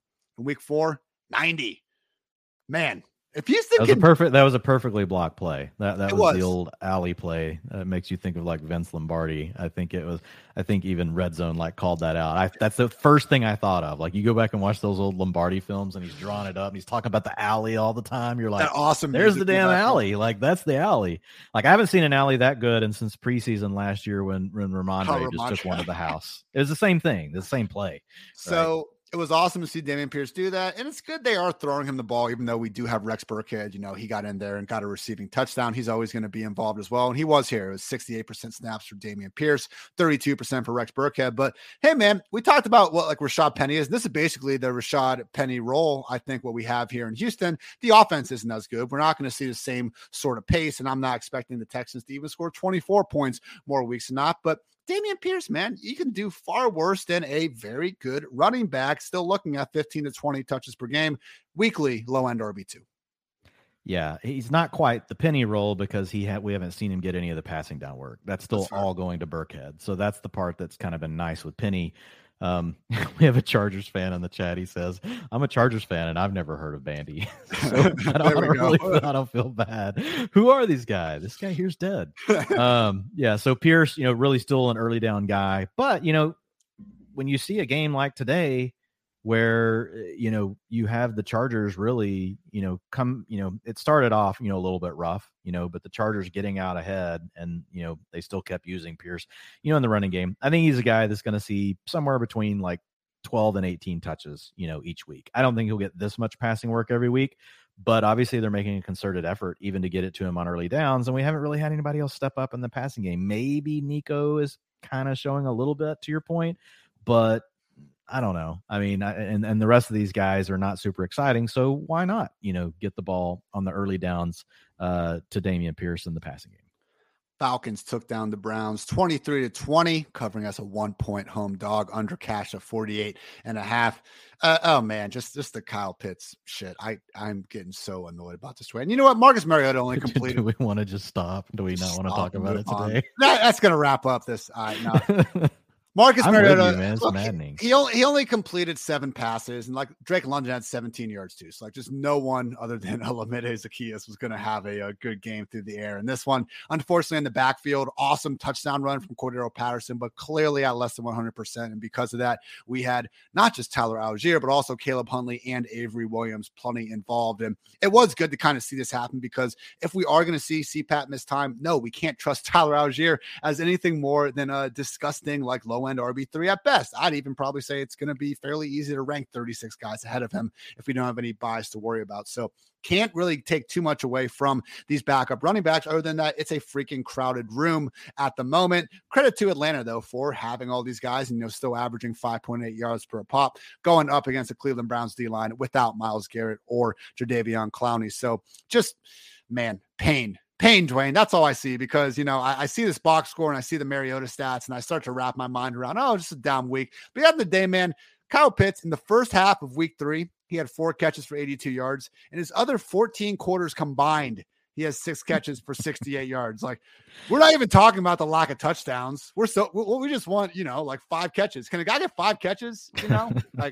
But the most annoying part of all this, again, it's not just the lack of production, Dwayne. It's the fact that he's not even running a route all the time. Yeah, man. 60% route participation today. So if we look at Kyle Pitts on the season, it's like there's a clear trend here. 72% route participation week 1. Then he had the 91%. We thought everything was better in week 2, even though he didn't come through with a big box score. We thought we were good. Then it dropped back to 68% in week 3. This week we get a 60%er. Now, he's still demanding targets, like 33% targets per route run. That helps him get to a 24% target share, but it's just not ideal, man. Like, forget the fact that they didn't throw a lot of balls and there was only so many completions in the game. Like, the underlying data, like we know that stuff can flux up and down. 24% target share is still, that's not bad, but it's really hard to have a 24% target share when you're only out there for 60% of the routes. So I think at this point, like, we've just got to expect that Pitts is a 60 to 70% route participation guy. And we just got to hope and pray. There's nothing you can do with him. You can't sell Kyle Pitts, right? I'm not selling Kyle Pitts right now. Are you kidding me? I will not live with myself. You're not going to get anything. That's the point. And then he's going to get, all of a sudden, he's going to be out there all the time. And you're just going to want to, just strangle yourself. So you can't. Because we know the talent is there. He's one of the few tight ends in the league that if he gets the work and his coach wakes up, he has the top 3 potential. He can do it. We've even been seeing it, this year. 2.08 yards per route run today. All of his peripherals are still really good. I know I have people, man, when are you guys just going to admit Kyle Pitts not good at football? I'm never going to admit it, because he is good at football. Like we saw it last year and today, 76.7 PFF receiving grade. Kyle Pitts is doing his part. He has a coach that doesn't want him on the field. And you've got to run, we've got, we're going into Madden. We're going to pick the run balance offense. That's where we're at, with the Falcons. Drake London, 41% target share today. I know it didn't come through in the box score. You got 3.7 points, but do not panic on Drake London, right? Yeah. You're not going to have, as much as this team wants to be past, a run balance team, they're not going to have many games where they can actually, drop back to throw the ball so little as what they did today. You had the Falcons running 55 plays. 30 of them were rushing plays. Sorry, 35 of them were rushing plays. Only 20 of them were worked. dropbacks. To be fair, it worked today. Yeah, it worked barely. So like it's like, yeah. See, that's the problem. Arthur Smith's reinforcing himself with this stupid freaking process. Let's just get down to Desmond Ridder if this is what's going to happen with Mariota, and can we just move forward? Like, God, I don't even know if we get to Ridder. He's just a 3rd round pick, man. I know people are looking. Yeah, I know, but I mean, I would take it. I get it. Yes, please. I get it. Well, look, hey, if it's bad, we'll just go back to Mariota. We know what this is. Yeah. All right. So on the Cleveland side of things, one shining star, as always, Nick Chubb. First 4 games of the year, 140 rushing yards, 87 rushing yards, 3 touchdowns, 113 yards and a touchdown. Today, 118 yards and a score. 17-game pace for Nick Chubb, 1,951 rushing yards and 21 touchdowns. He keeps telling all of us fantasy analysts who say that he's not going to catch passes to go straight to hell because the Browns and Jacoby Brissett still maintaining a top 10 scoring offense somehow, and Nick Chubb is just taking all the touchdowns to himself at this point. With that said, Dwayne, 54% snaps for Chubb, 50% for Kareem Hunt. Yes, Chubb is continuing to dominate the carry share, but we did still get, 13 combined carries and targets out of Kareem Hunt. Just hasn't been able to find the end zone since week 1. So again, it's one of those things with Nick Chubb where there's no lineup where he's getting benched. Like, we can say that we should have been higher on him in the offseason, and, fine. He has a big, badass offensive line. He's making the most out of it. I think you can look at his role a little bit similarly to what we saw with Miles Sanders, at least today, when we didn't have the 3rd back, cracking into it like Boston Scott usually is. I know Nick Chubb is a million times better than Miles Sanders, just pure workload, though. What do you make of Kareem Hunt, though, moving forward, Dwayne? Because, again, we all know Nick Chubb's amazing. He's always going to be starting. But is Kareem Hunt still someone that we should be kind of squeezing into that low-end RB2 conversation? Okay, we're good. Yeah. I mean, I think you just call him a high-end RB3. I mean, that's pretty much where I've had him every week. I mean, he's always right around that border, right? He's like between RB22 and RB, like 28, like somewhere in there. I don't see that changing. He's still out there for 49% of the snaps today, 30% of the rushing attempts. He's doing exactly what we thought, 60% of the long down and distance, 89% of the 2-minute offense, 18% targets per route run. Like, he's a guy that's going to be involved in the passing game. He just hasn't had the big passing games yet, right? And so you've got Amari, you've got David Njoku, but he's really and Donovan Peoples-Jones, he's had a couple of decent weeks. Like today, Donovan Peoples-Jones led the team with a 27% target share, came up with 12.1 PPR points. But Kareem Hunt's not killing you. He gave you 10 PPR points today, and he's still going to give you his 25 pointers. Like, they're coming. Like, you're going to get them. You got a nice one in week 1. It just doesn't happen every single week, with Kareem Hunt. And he's still one of the number 1 handcuffs, in the NFL, because if anything happens with Chubb, which we don't want, knock on wood, Kareem Hunt, is going to instantly be, in the top 8 probably running backs that we're going to be ranking for the week, maybe top 6 guaranteed. Like, he's still playing really well. I don't see anything in his peripherals as far as, if you go look at his explosive rush rate, his missed tackles forced per attempt, all those sorts of things are still, they're still good, for Kareem Hunt. It's just, it's the way the game scripts and everything have worked out. You've been able to keep the foot on the gas with Nick Chubb, even in short down and distance. 71% of the work went to Nick Chubb today.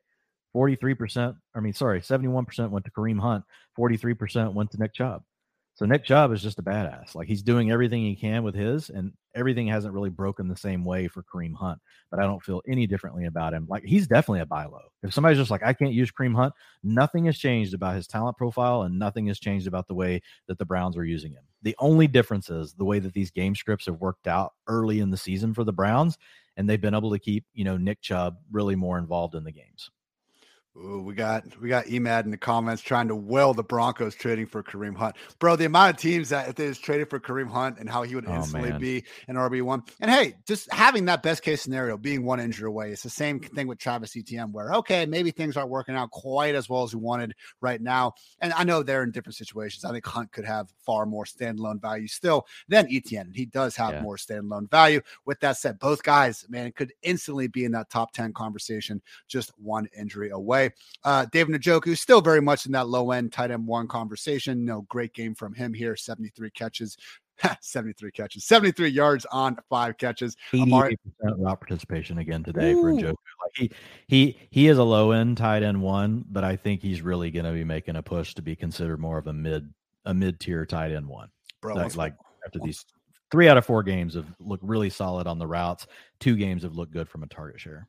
And I think Jacoby's exceeded expectations, but once Watson is back too, man, look the hell out. Amari Cooper dudded here. We always know this is possible in a run-first offense like this. Still on pace for 127 targets this year. Amari Cooper, probably going to be more of a boom or bust wide receiver 3. We saw some booms, and now we saw a bust. This is usually who Amari Cooper is, Dwayne. As much as we kind of act like it's a new thing every time, not quite. So that's going to wrap up this game. Before we get to the quick afternoon slate, I want to pay a few bills here. Shout out DraftKings. The NFL action is in full swing here at DraftKings Sportsbook, an official sports betting partner of the NFL. We're talking touchdowns, big plays, and even bigger wins. New customers can bet just $5 on any NFL team to win and get $200 in free bets if they do. If that's not enough, everyone can boost their winnings with DraftKings stepped up same game parlays. Right now, for every leg you add, you can boost your winnings up to 100% with payouts bigger than ever. Why bet on football anywhere else? To make things even sweeter, you can throw down on stepped up same game parlays once per game day all season long. Download DraftKings Sportsbook app now and use promo code PFF to get $200 in free bets if your team wins when you place a $5 bet in any football game. That's code PFF only at DraftKings Sportsbook, an official sports betting partner of the NFL. Minimum age and eligibility restrictions apply. See show notes for details. Also want to give a shout out to our friends at Viri, getting some not free clothes. They're very expensive clothes, Dwayne. I usually wear pretty cheap clothes. I got this Life is Good shirt right now. I appreciate it. Life is good, and it's got a little dog there. It's got a hat on. I like my clothes, man, but I'm not a big fashion guy. Viri, though, is now partnering with us. Very kindly sent me a gift card, and I got this, this hoodie windbreaker thing. Julia, my lovely fiance, whose name I usually don't say, but there it is, whatever.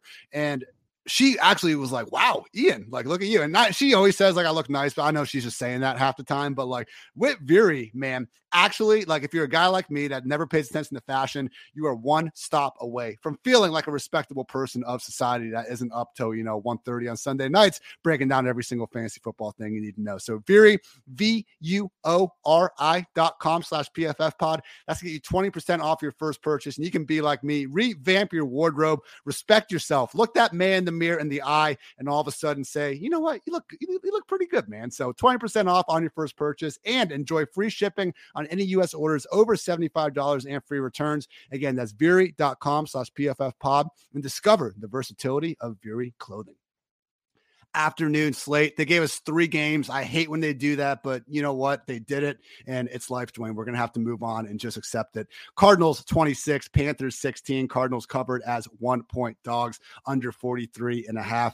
Usually we start with the winning team, but my God, Baker Mayfield. One fun bit I've started doing on Twitter, Dwayne, is I found some random, because I think Baker got off social media, which, fair play to him, do your thing, but I found a random Twitter account at Baker, just some random guys like an engineer or some shit. But by adding Baker, I'm not adding Baker Mayfield, and I'm not even writing out Baker Mayfield. So I think by adding Baker, I'm actually finding this great loophole where I can talk a lot of shit about Baker Mayfield and not even have to worry about him actually looking up Baker Mayfield and seeing this. Because at the end of the day, Baker Mayfield's the man. I'm just some stupid fantasy analyst. So with that said, man, this offense, thank God Christian McCaffrey finally got going. 9 catches, 81 yards, and a touchdown. 26 consecutive now non-injured games with 100+ yards and or a touchdown.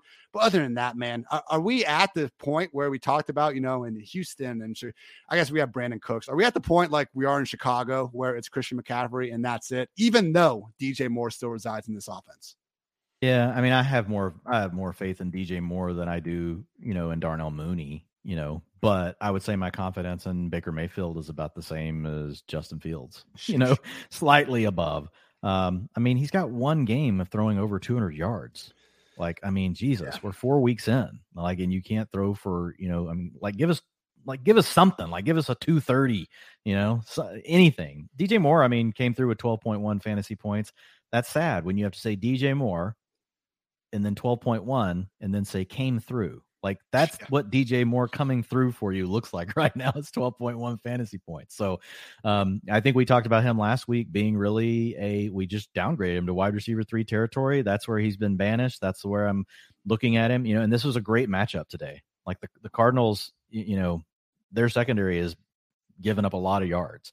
And so for DJ Moore to still only come through with 12.1 fantasy points, it's better than nothing. If you start him as a wide receiver 3, but I think that's how you have to think about it. But the biggest positive thing is CMC, getting him involved in the passing game. So Baker, doesn't throw for 200 yards today, but CMC gives him 81. Like CMC gives you 81 alone, and a 2.45 yards per route run today for CMC. 28% target share. See a touchdown? 28% to DJ. Oh yeah, that was a great catch. He's so fucking good. I was just like, get up, please get up, because he caught that in a contested situation. It was a weird fall. So yeah, I mean, yeah. And what is up with this? Are they just pranking us every week? I'm starting to think they are. I think they're just totally pranking fantasy football people. Oh, CMC's got this injury. CMC's hurt. Oh God, everybody. I mean, every week something's popping up. Now, last week it was like he actually missed 2 practices, then was only limited. But we're not real sure. Like, we're going to be non-committal. Like, dude, he did not miss a beat. 87% of the snaps, 85% route participation, 67% of the rushing attempts, all the short down and distance. So when you're really going to pound your guy in the middle between the tackles and take the big hits, didn't care. CMC was out there. Obviously he gets all the passing down work because he's a god. He's CMC. But yeah, it was good to see CMC getting going. But man, if he doesn't catch that one touchdown at the end, like, it's another kind of like, well, utilization looks really great, but CMC's not scoring a lot of fantasy points. Back to you, Ian. I'm not sure what that is, but I don't know what it is either. Man. It's like 1920s reporter guy or something. Well, once we get past the 1 a.m. mark here on the East Coast, things start getting a little more weird. I should have called you Champ. Come on, Champ. I always get offended when people call me Champ, but that's okay. You can hold that it's one. It's 1920s reporter voice, like Champ's okay. Final point here, because Abel's saying in chat that Baker is playing like all his haters say he's always played like, and I think that's a good way of putting it. Because man, if you want to find some clips of me in the summer and make me look bad, like, that's going to be an easy way. I tried to stick up for Baker because I did not think that he was going to be this bad. And we had a 4-year sample on Baker being really bad when he was hurt last year, but also being objectively really good. Second half of 2018, second half of 2020, we had seen a ceiling. Thought we were maybe going to get something in the middle. Hey, similar sentiment, Dwayne, helped lead me to Carson Wentz and some of these other guys. So, hey, this is definitely a miss so far. I hope Baker can just get back to giving us something, man. Quit bailing the pocket at the first sign of pressure and just not being athletic enough to get away from many of these guys. Now, let's face it, he's in an offense that is freaking broke pretty much regardless of who's been under center for the better part of the post Cam Newton era here. And even when we did get the old version of Cam Newton back there, didn't look any better. So once again, not a situation for Baker to thrive in, but yeah, just a broke offense right now, as is honestly the Arizona Cardinals until they get into the second half and just tell Kyler Murray to start doing Kyler Murray things. And hey, with all due respect, like Hollywood Brown also, man, what a game out of him.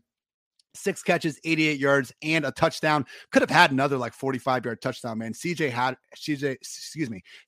Henderson got toasted and just straight up tackled Hollywood Brown down the field and prevented the score from happening, but ended up being a defensive pass interference that put them down around the 6-yard line. So again, big day for Marquise Brown. And I know the first week or two we were disappointed, but these back-to-back big games, man, Hollywood Brown, and I fully understand DeAndre Hopkins is coming back soon, but Hollywood Brown is on pace for 183 targets, 128 catches, 1,441 yards, 8.5 touchdowns. So, hey, man, we only got a few more weeks with DeAndre Hopkins out, but Hollywood Brown needs to continue to be in all lineups of all shapes and sizes as an upside wide receiver 2 at worst.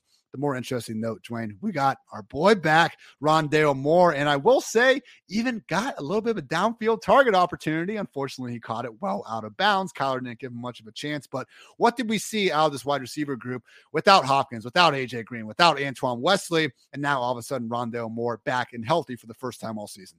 Yeah, the big thing is Rondale Moore overtook Greg Dortch. I know there was some concern that, hey, Dortch had played really well. Would he continue to be really the primary guy out there? 95% route participation today for Rondale Moore, 43% for Greg Dortch. Now, Dortch was in the slot 81% of the time.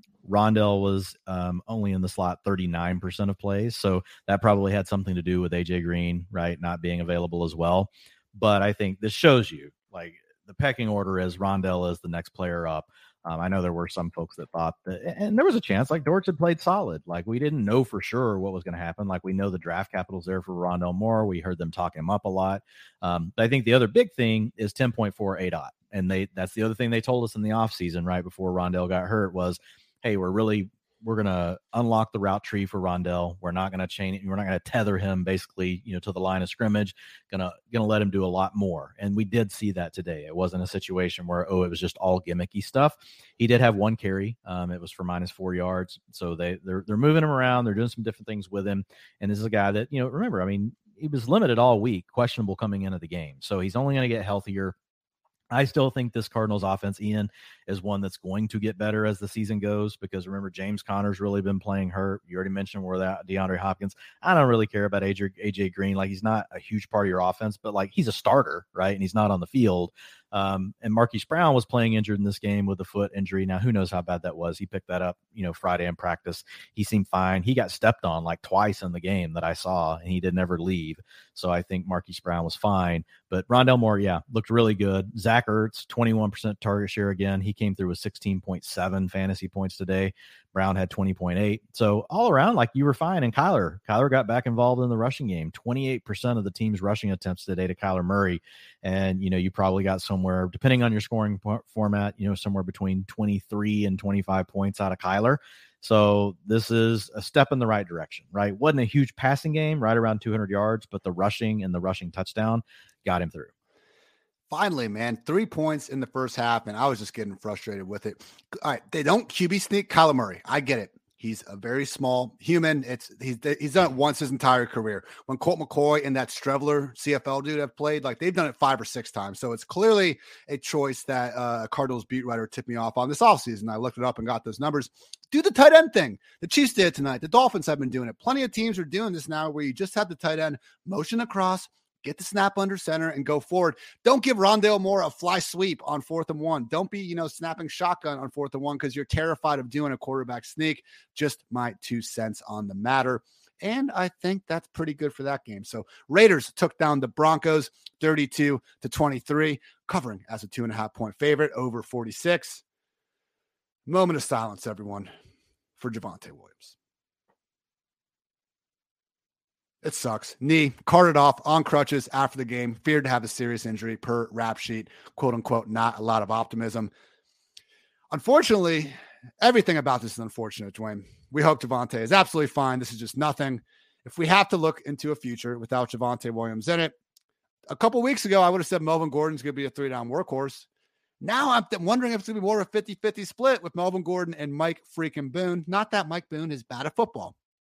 Everyone in the NFL is fantastic at football, and I've seen more than enough Mike Boone preseason highlight films to have a ton of respect for that dude. And this is a situation where Gordon went out there. He fumbled. It got returned to the house. He dropped a pass. Mike Boone dropped several passes. And, oh, by the way, this Broncos offense finally scored over 20 points, and they can only work their way to 23 in a matchup that you would have liked to see them really get back into this side of things. So overall thoughts on just this backfield situation, Dwayne, that, again, so much optimism this time last month, and unfortunately now could be without Javonte. Yeah, man, hoping that, that it's not the worst case with Javonte. But to your point, I think right now you kind of got a plan, that's what it's going to be. Melvin Gordon just, fumbled his way out of the game. So I don't know that they're going to hold that against him long term, but Mike Boone had already been working his way into this backfield over the last 2 weeks ahead of this. Yep. So I would not make the assumption that he's just going to go away. I would still make the assumption that Melvin Gordon's going to lead this team. I think this, honestly, come on, like, Hackett, like, if this ends up being a 50-50, I don't know, man. Like, why did you even sign Melvin Gordon then? Like, I guess in case this happened. But, like, if you're going to spend that much money on Melvin Gordon, I mean, like, you could have just found another nobody off the street, and used that money elsewhere. But I would expect Melvin Gordon to lead it. But Mike Boone is obviously going to be engaged. And I think we could see Melvin really be the early down grinder. And you're going to see Mike Boone potentially take all the passing down work, because he did today. 58% of the long down and distance, 67% of the 2-minute offense. If you really look at it from the time Javonte Williams left, he took all of it. He took all of the passing down work. Now, he pretty much took everything, because Melvin Gordon essentially just sat on the bench after the fumble. So I think it's still Melvin Gordon in the lead, but Mike Boone is definitely going to be involved. I think the question is, Ian, I want your thoughts. Like, how much fab are you willing to put on Mike Boone? Obviously, it's got to be a deeper league if you're playing in a shallow league. But, man, there's so many injuries. I think it's going to hype his price tag up, because everything we're dealing with. Number one, the Javonte Williams, manager is going to be coming after Mike Boone. Then you have the Jonathan Taylor, manager is going to be looking at Mike Boone. We've had all these other injuries that have already occurred at the running back position, so I don't know. Like, I feel like people are probably going to get over enthusiastic, like past what I'm going to want to do on Mike Boone. My first thought's like 15%. And it's got to be in the right lineup. Like, this is not the walk in and you're going to be my RB2. Like those are the guys we want to spend a bunch of fab money on. And I understand there's not a ton of them out there, but that doesn't mean to just jump on Mike Boone because he's this week's Rex Burkhead or whoever else it's going to be. With all due respect to Rex Burkhead, of course, catching strays out here as we get to the hour 45 minute mark. But So, and like, where's Melvin Gordon? Like, next week, would you take Melvin Gordon or Nyheim Hines? Straight up, full PPR. Just for next week, I'm probably just I'm starting Nyheim Hines. Yep, me too. It's just clean. It's cleaner because, Deion Jackson or one of these other guys could come in and like surprise us, Phillip Lindsay. But like those guys have been non-existent. Mike Boone, we've already seen being engaged in the game plan. So like, we know he's going to have a role. Like there's over in Indy, like, I just feel like there's a wider range, honestly, on the upside, right? For what we could see with what happens with Hines. Now, after we get that data point, we could change our mind and feel similarly about them. But it's weird because had you told me, hey, in week 4, you're going to see Javonte Williams get hurt. You're going to see Jonathan Taylor get hurt. Who would you rather have, Melvin Gordon or Nyheim Hines? I would have said Melvin Gordon.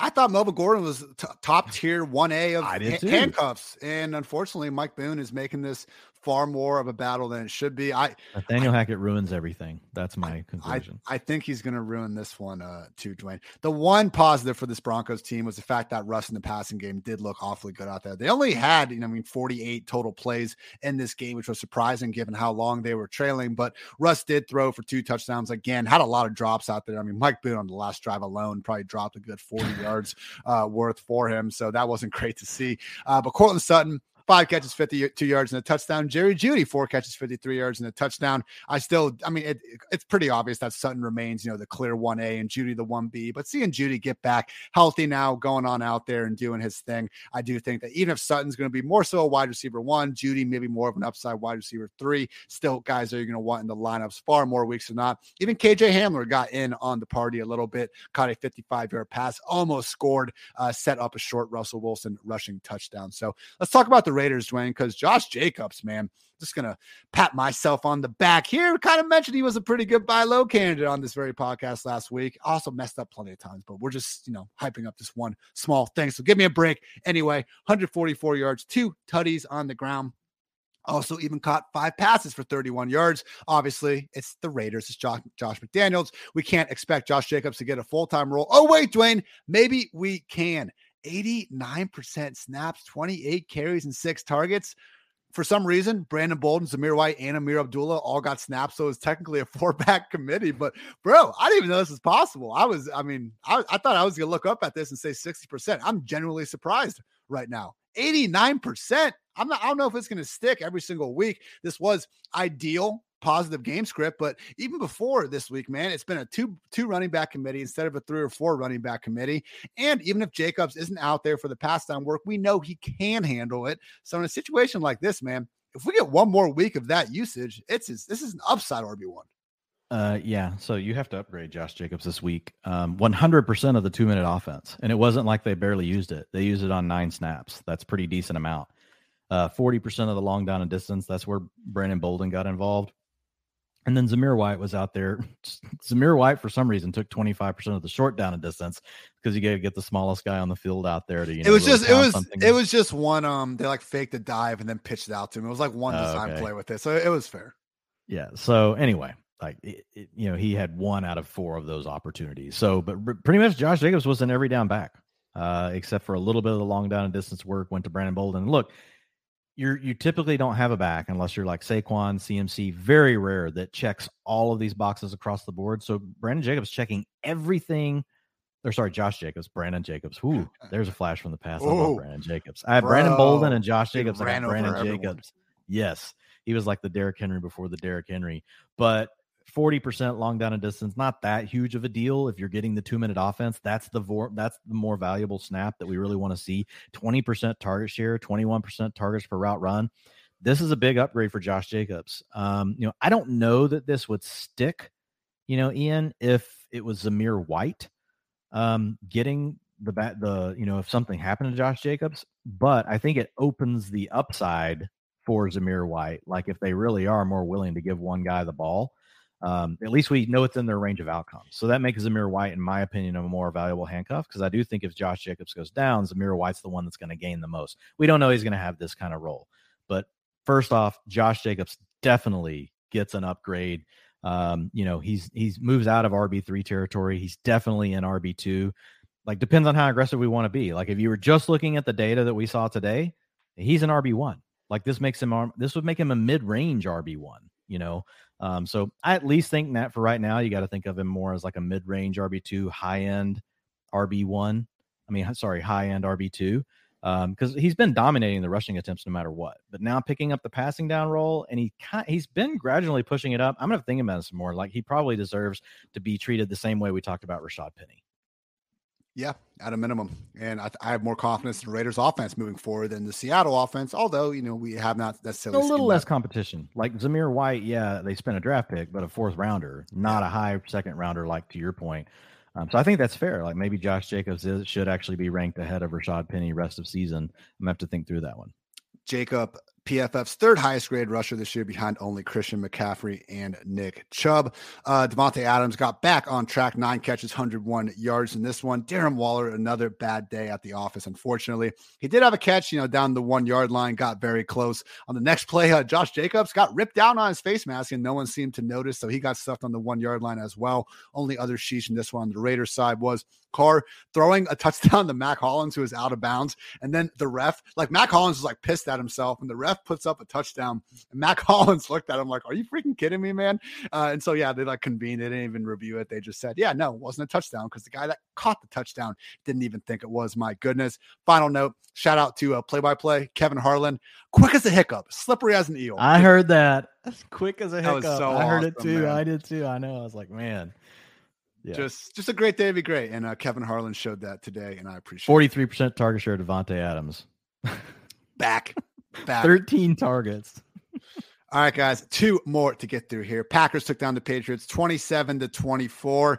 Packers 35 rush attempts, 35 pass attempts. This was an even game. Aaron Jones, just really running through one big hole after another. And he continues to just have overall fantastic performances out here. You can say that he's not getting the best usage, but you know what? Aaron Jones has never gotten the best usage. He's an efficient freaking mini monster, and he's in an offense of Aaron Rodgers that continues to work out on the season. 6.8 yards per carry, second behind only DeAndre Swift. He's third in yards after contact per attempt, fourth in missed tackles forced.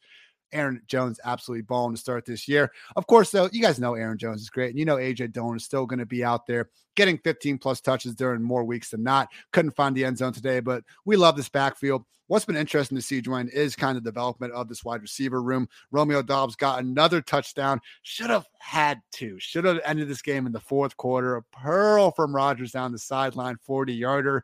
Could not reel it in, hold on through the ground. Also lost a fumble earlier in the game. Did not seem to put him in the doghouse. They came right back to him in overtime. Had a couple big catches down the stretch. So that was good to see. And when it's all said and done, man, he did tie Allen Lazard with a team-high 8 targets.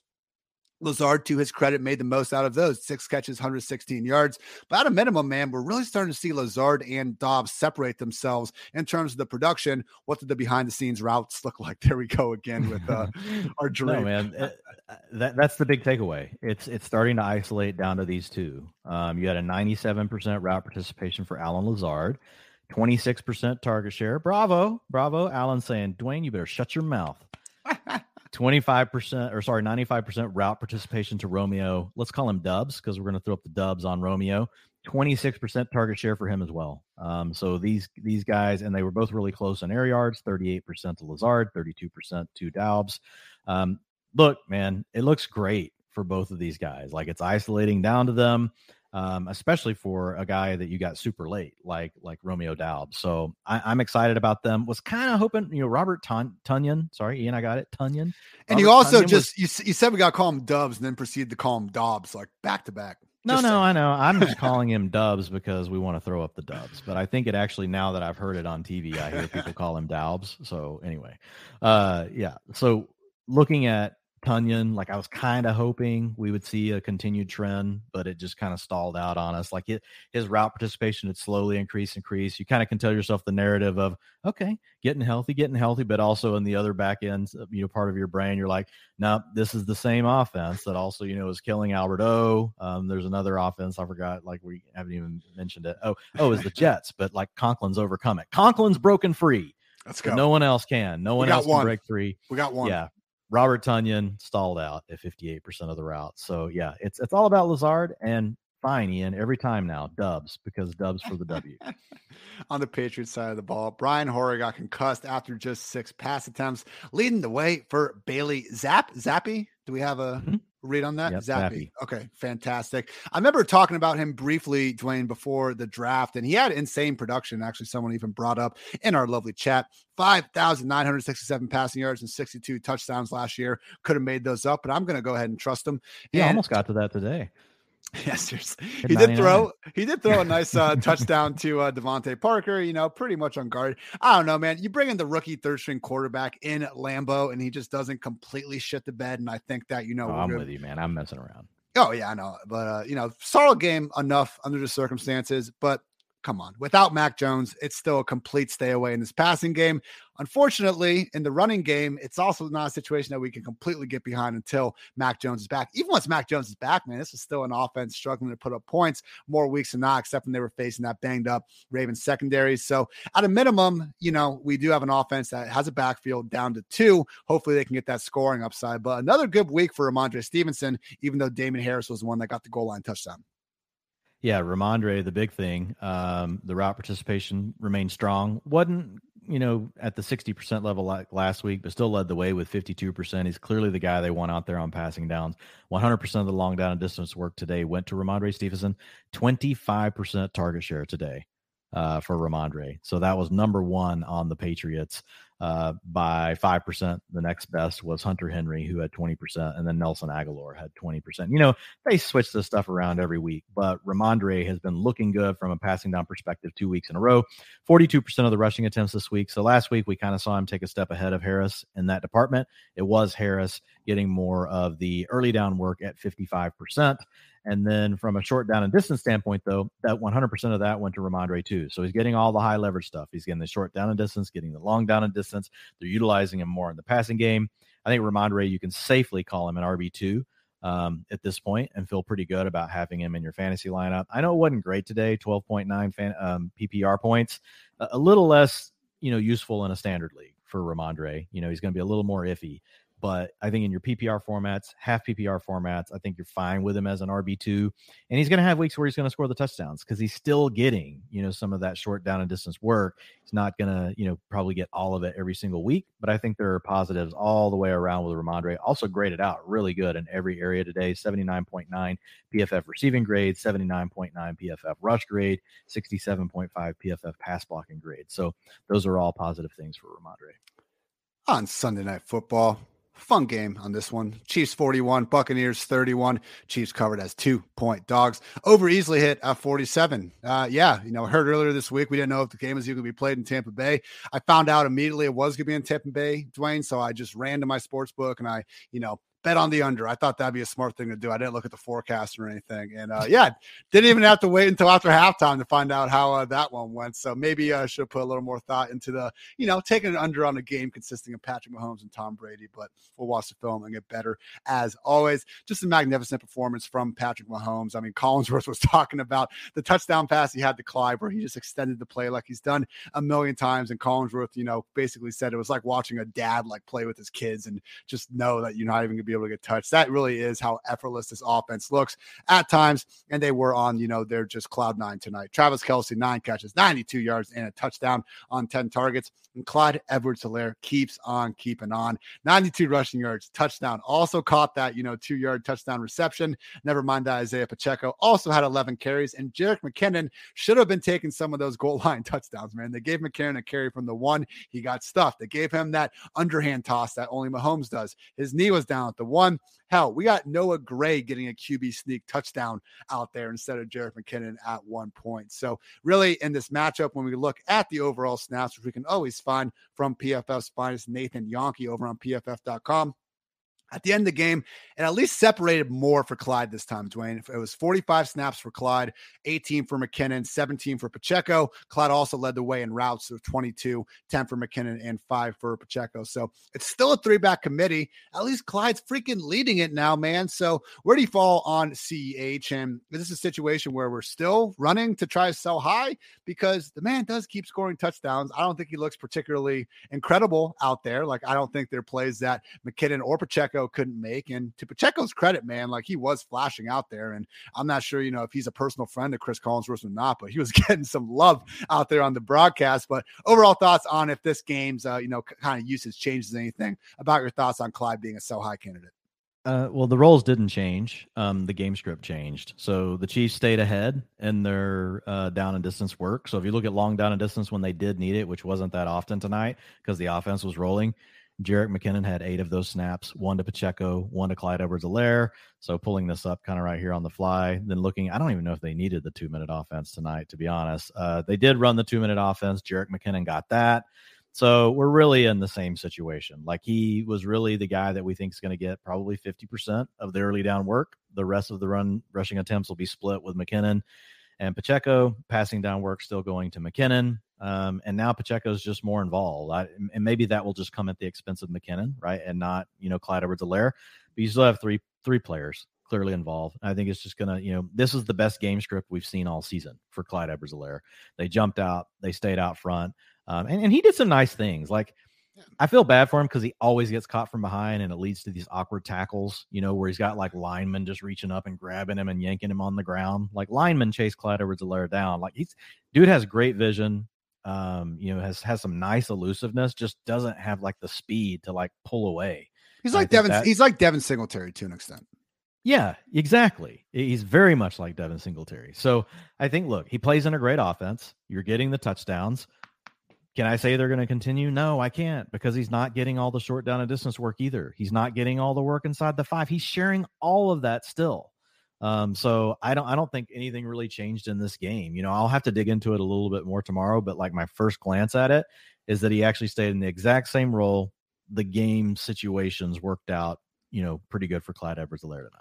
And I wouldn't say he this wasn't the most impressive 2-touchdown performance you ever saw. Like, he dropped an easy wheel that we didn't have the all 22. It sure didn't look like he might have been gone on that. Like, maybe. Yeah, it was at least going to be a chunk play. So I'm not exactly sure he's stealing that role from McKinnon anytime soon. These wide receivers, again, Patrick Mahomes basically warned us before the season that this was going to happen, just not really getting too much consistent production out of anyone involved. Continues to be MVS and Juju at the top, just unfortunately not all that much still waiting there with Travis Kelce and Clyde Edwards-Helaire being the primary touchdown scorers.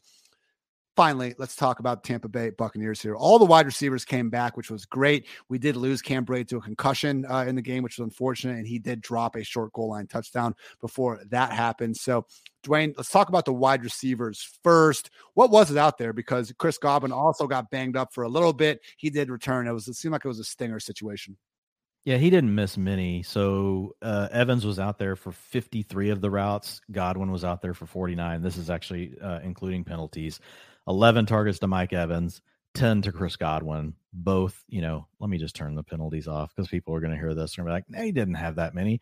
So, so 8 receptions to Godwin, 7 receptions to Godwin, 8 to Mike Evans. It was pretty split up. The bigger news here is really Russell Gage and Julio Jones. They're really sharing that third role.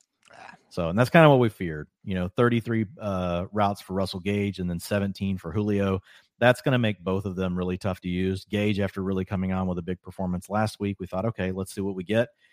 He only had 4 targets, 2 receptions. Julio had 2 targets and 1 reception for 7 yards. So Gage and Julio are going to get a downgrade this week. You can feel pretty good about Evans and Godwin. Like, man, Godwin coming out, like, I know it was only 7 catches for 59 yards, but getting 9 targets and playing this many routes after the hamstring, after coming back from a late, season knee injury. Like, it's really impressive what we're seeing from Chris Godwin. Dude, the injury looked bad. Like, it seemed like he kind of just dove wrong. And hey, awesome, man. I'm happy he's back. I'm happy that Chris Godwin now seemingly healthy, knocking on wood, week 5 and beyond. Wasn't that long ago, man, but we were like, he'll probably start ramping up in October. Here we are, and he seems to be back to being the guy. Now, we had 52 pass attempts from Tom Brady because the Buccaneers said we're not going to worry about trying to run that football. They did fall behind quick, and I think it was probably, their best this kind of path to victory here because they weren't getting anything going. And because of that, Dwayne, we saw a lot of Rachaad White out there when you look at the total snaps. And again, going into this game, it was like Saquon Barkley, number one, best utilization of any running back. And you could argue Leonard Fournette was number two because he just wasn't leaving the field. So on this one, Leonard Fournette, 39 snaps, 28 routes. Rachaad White, 24 snaps and 18 routes. And what's interesting, man, like when you saw it out there, this wasn't like Fournette leaving the field for certain situations. They really just gave White a couple of these drives, and he looked good out there. I mean, he fumbled the opening kickoff, which obviously not a very good start to the game.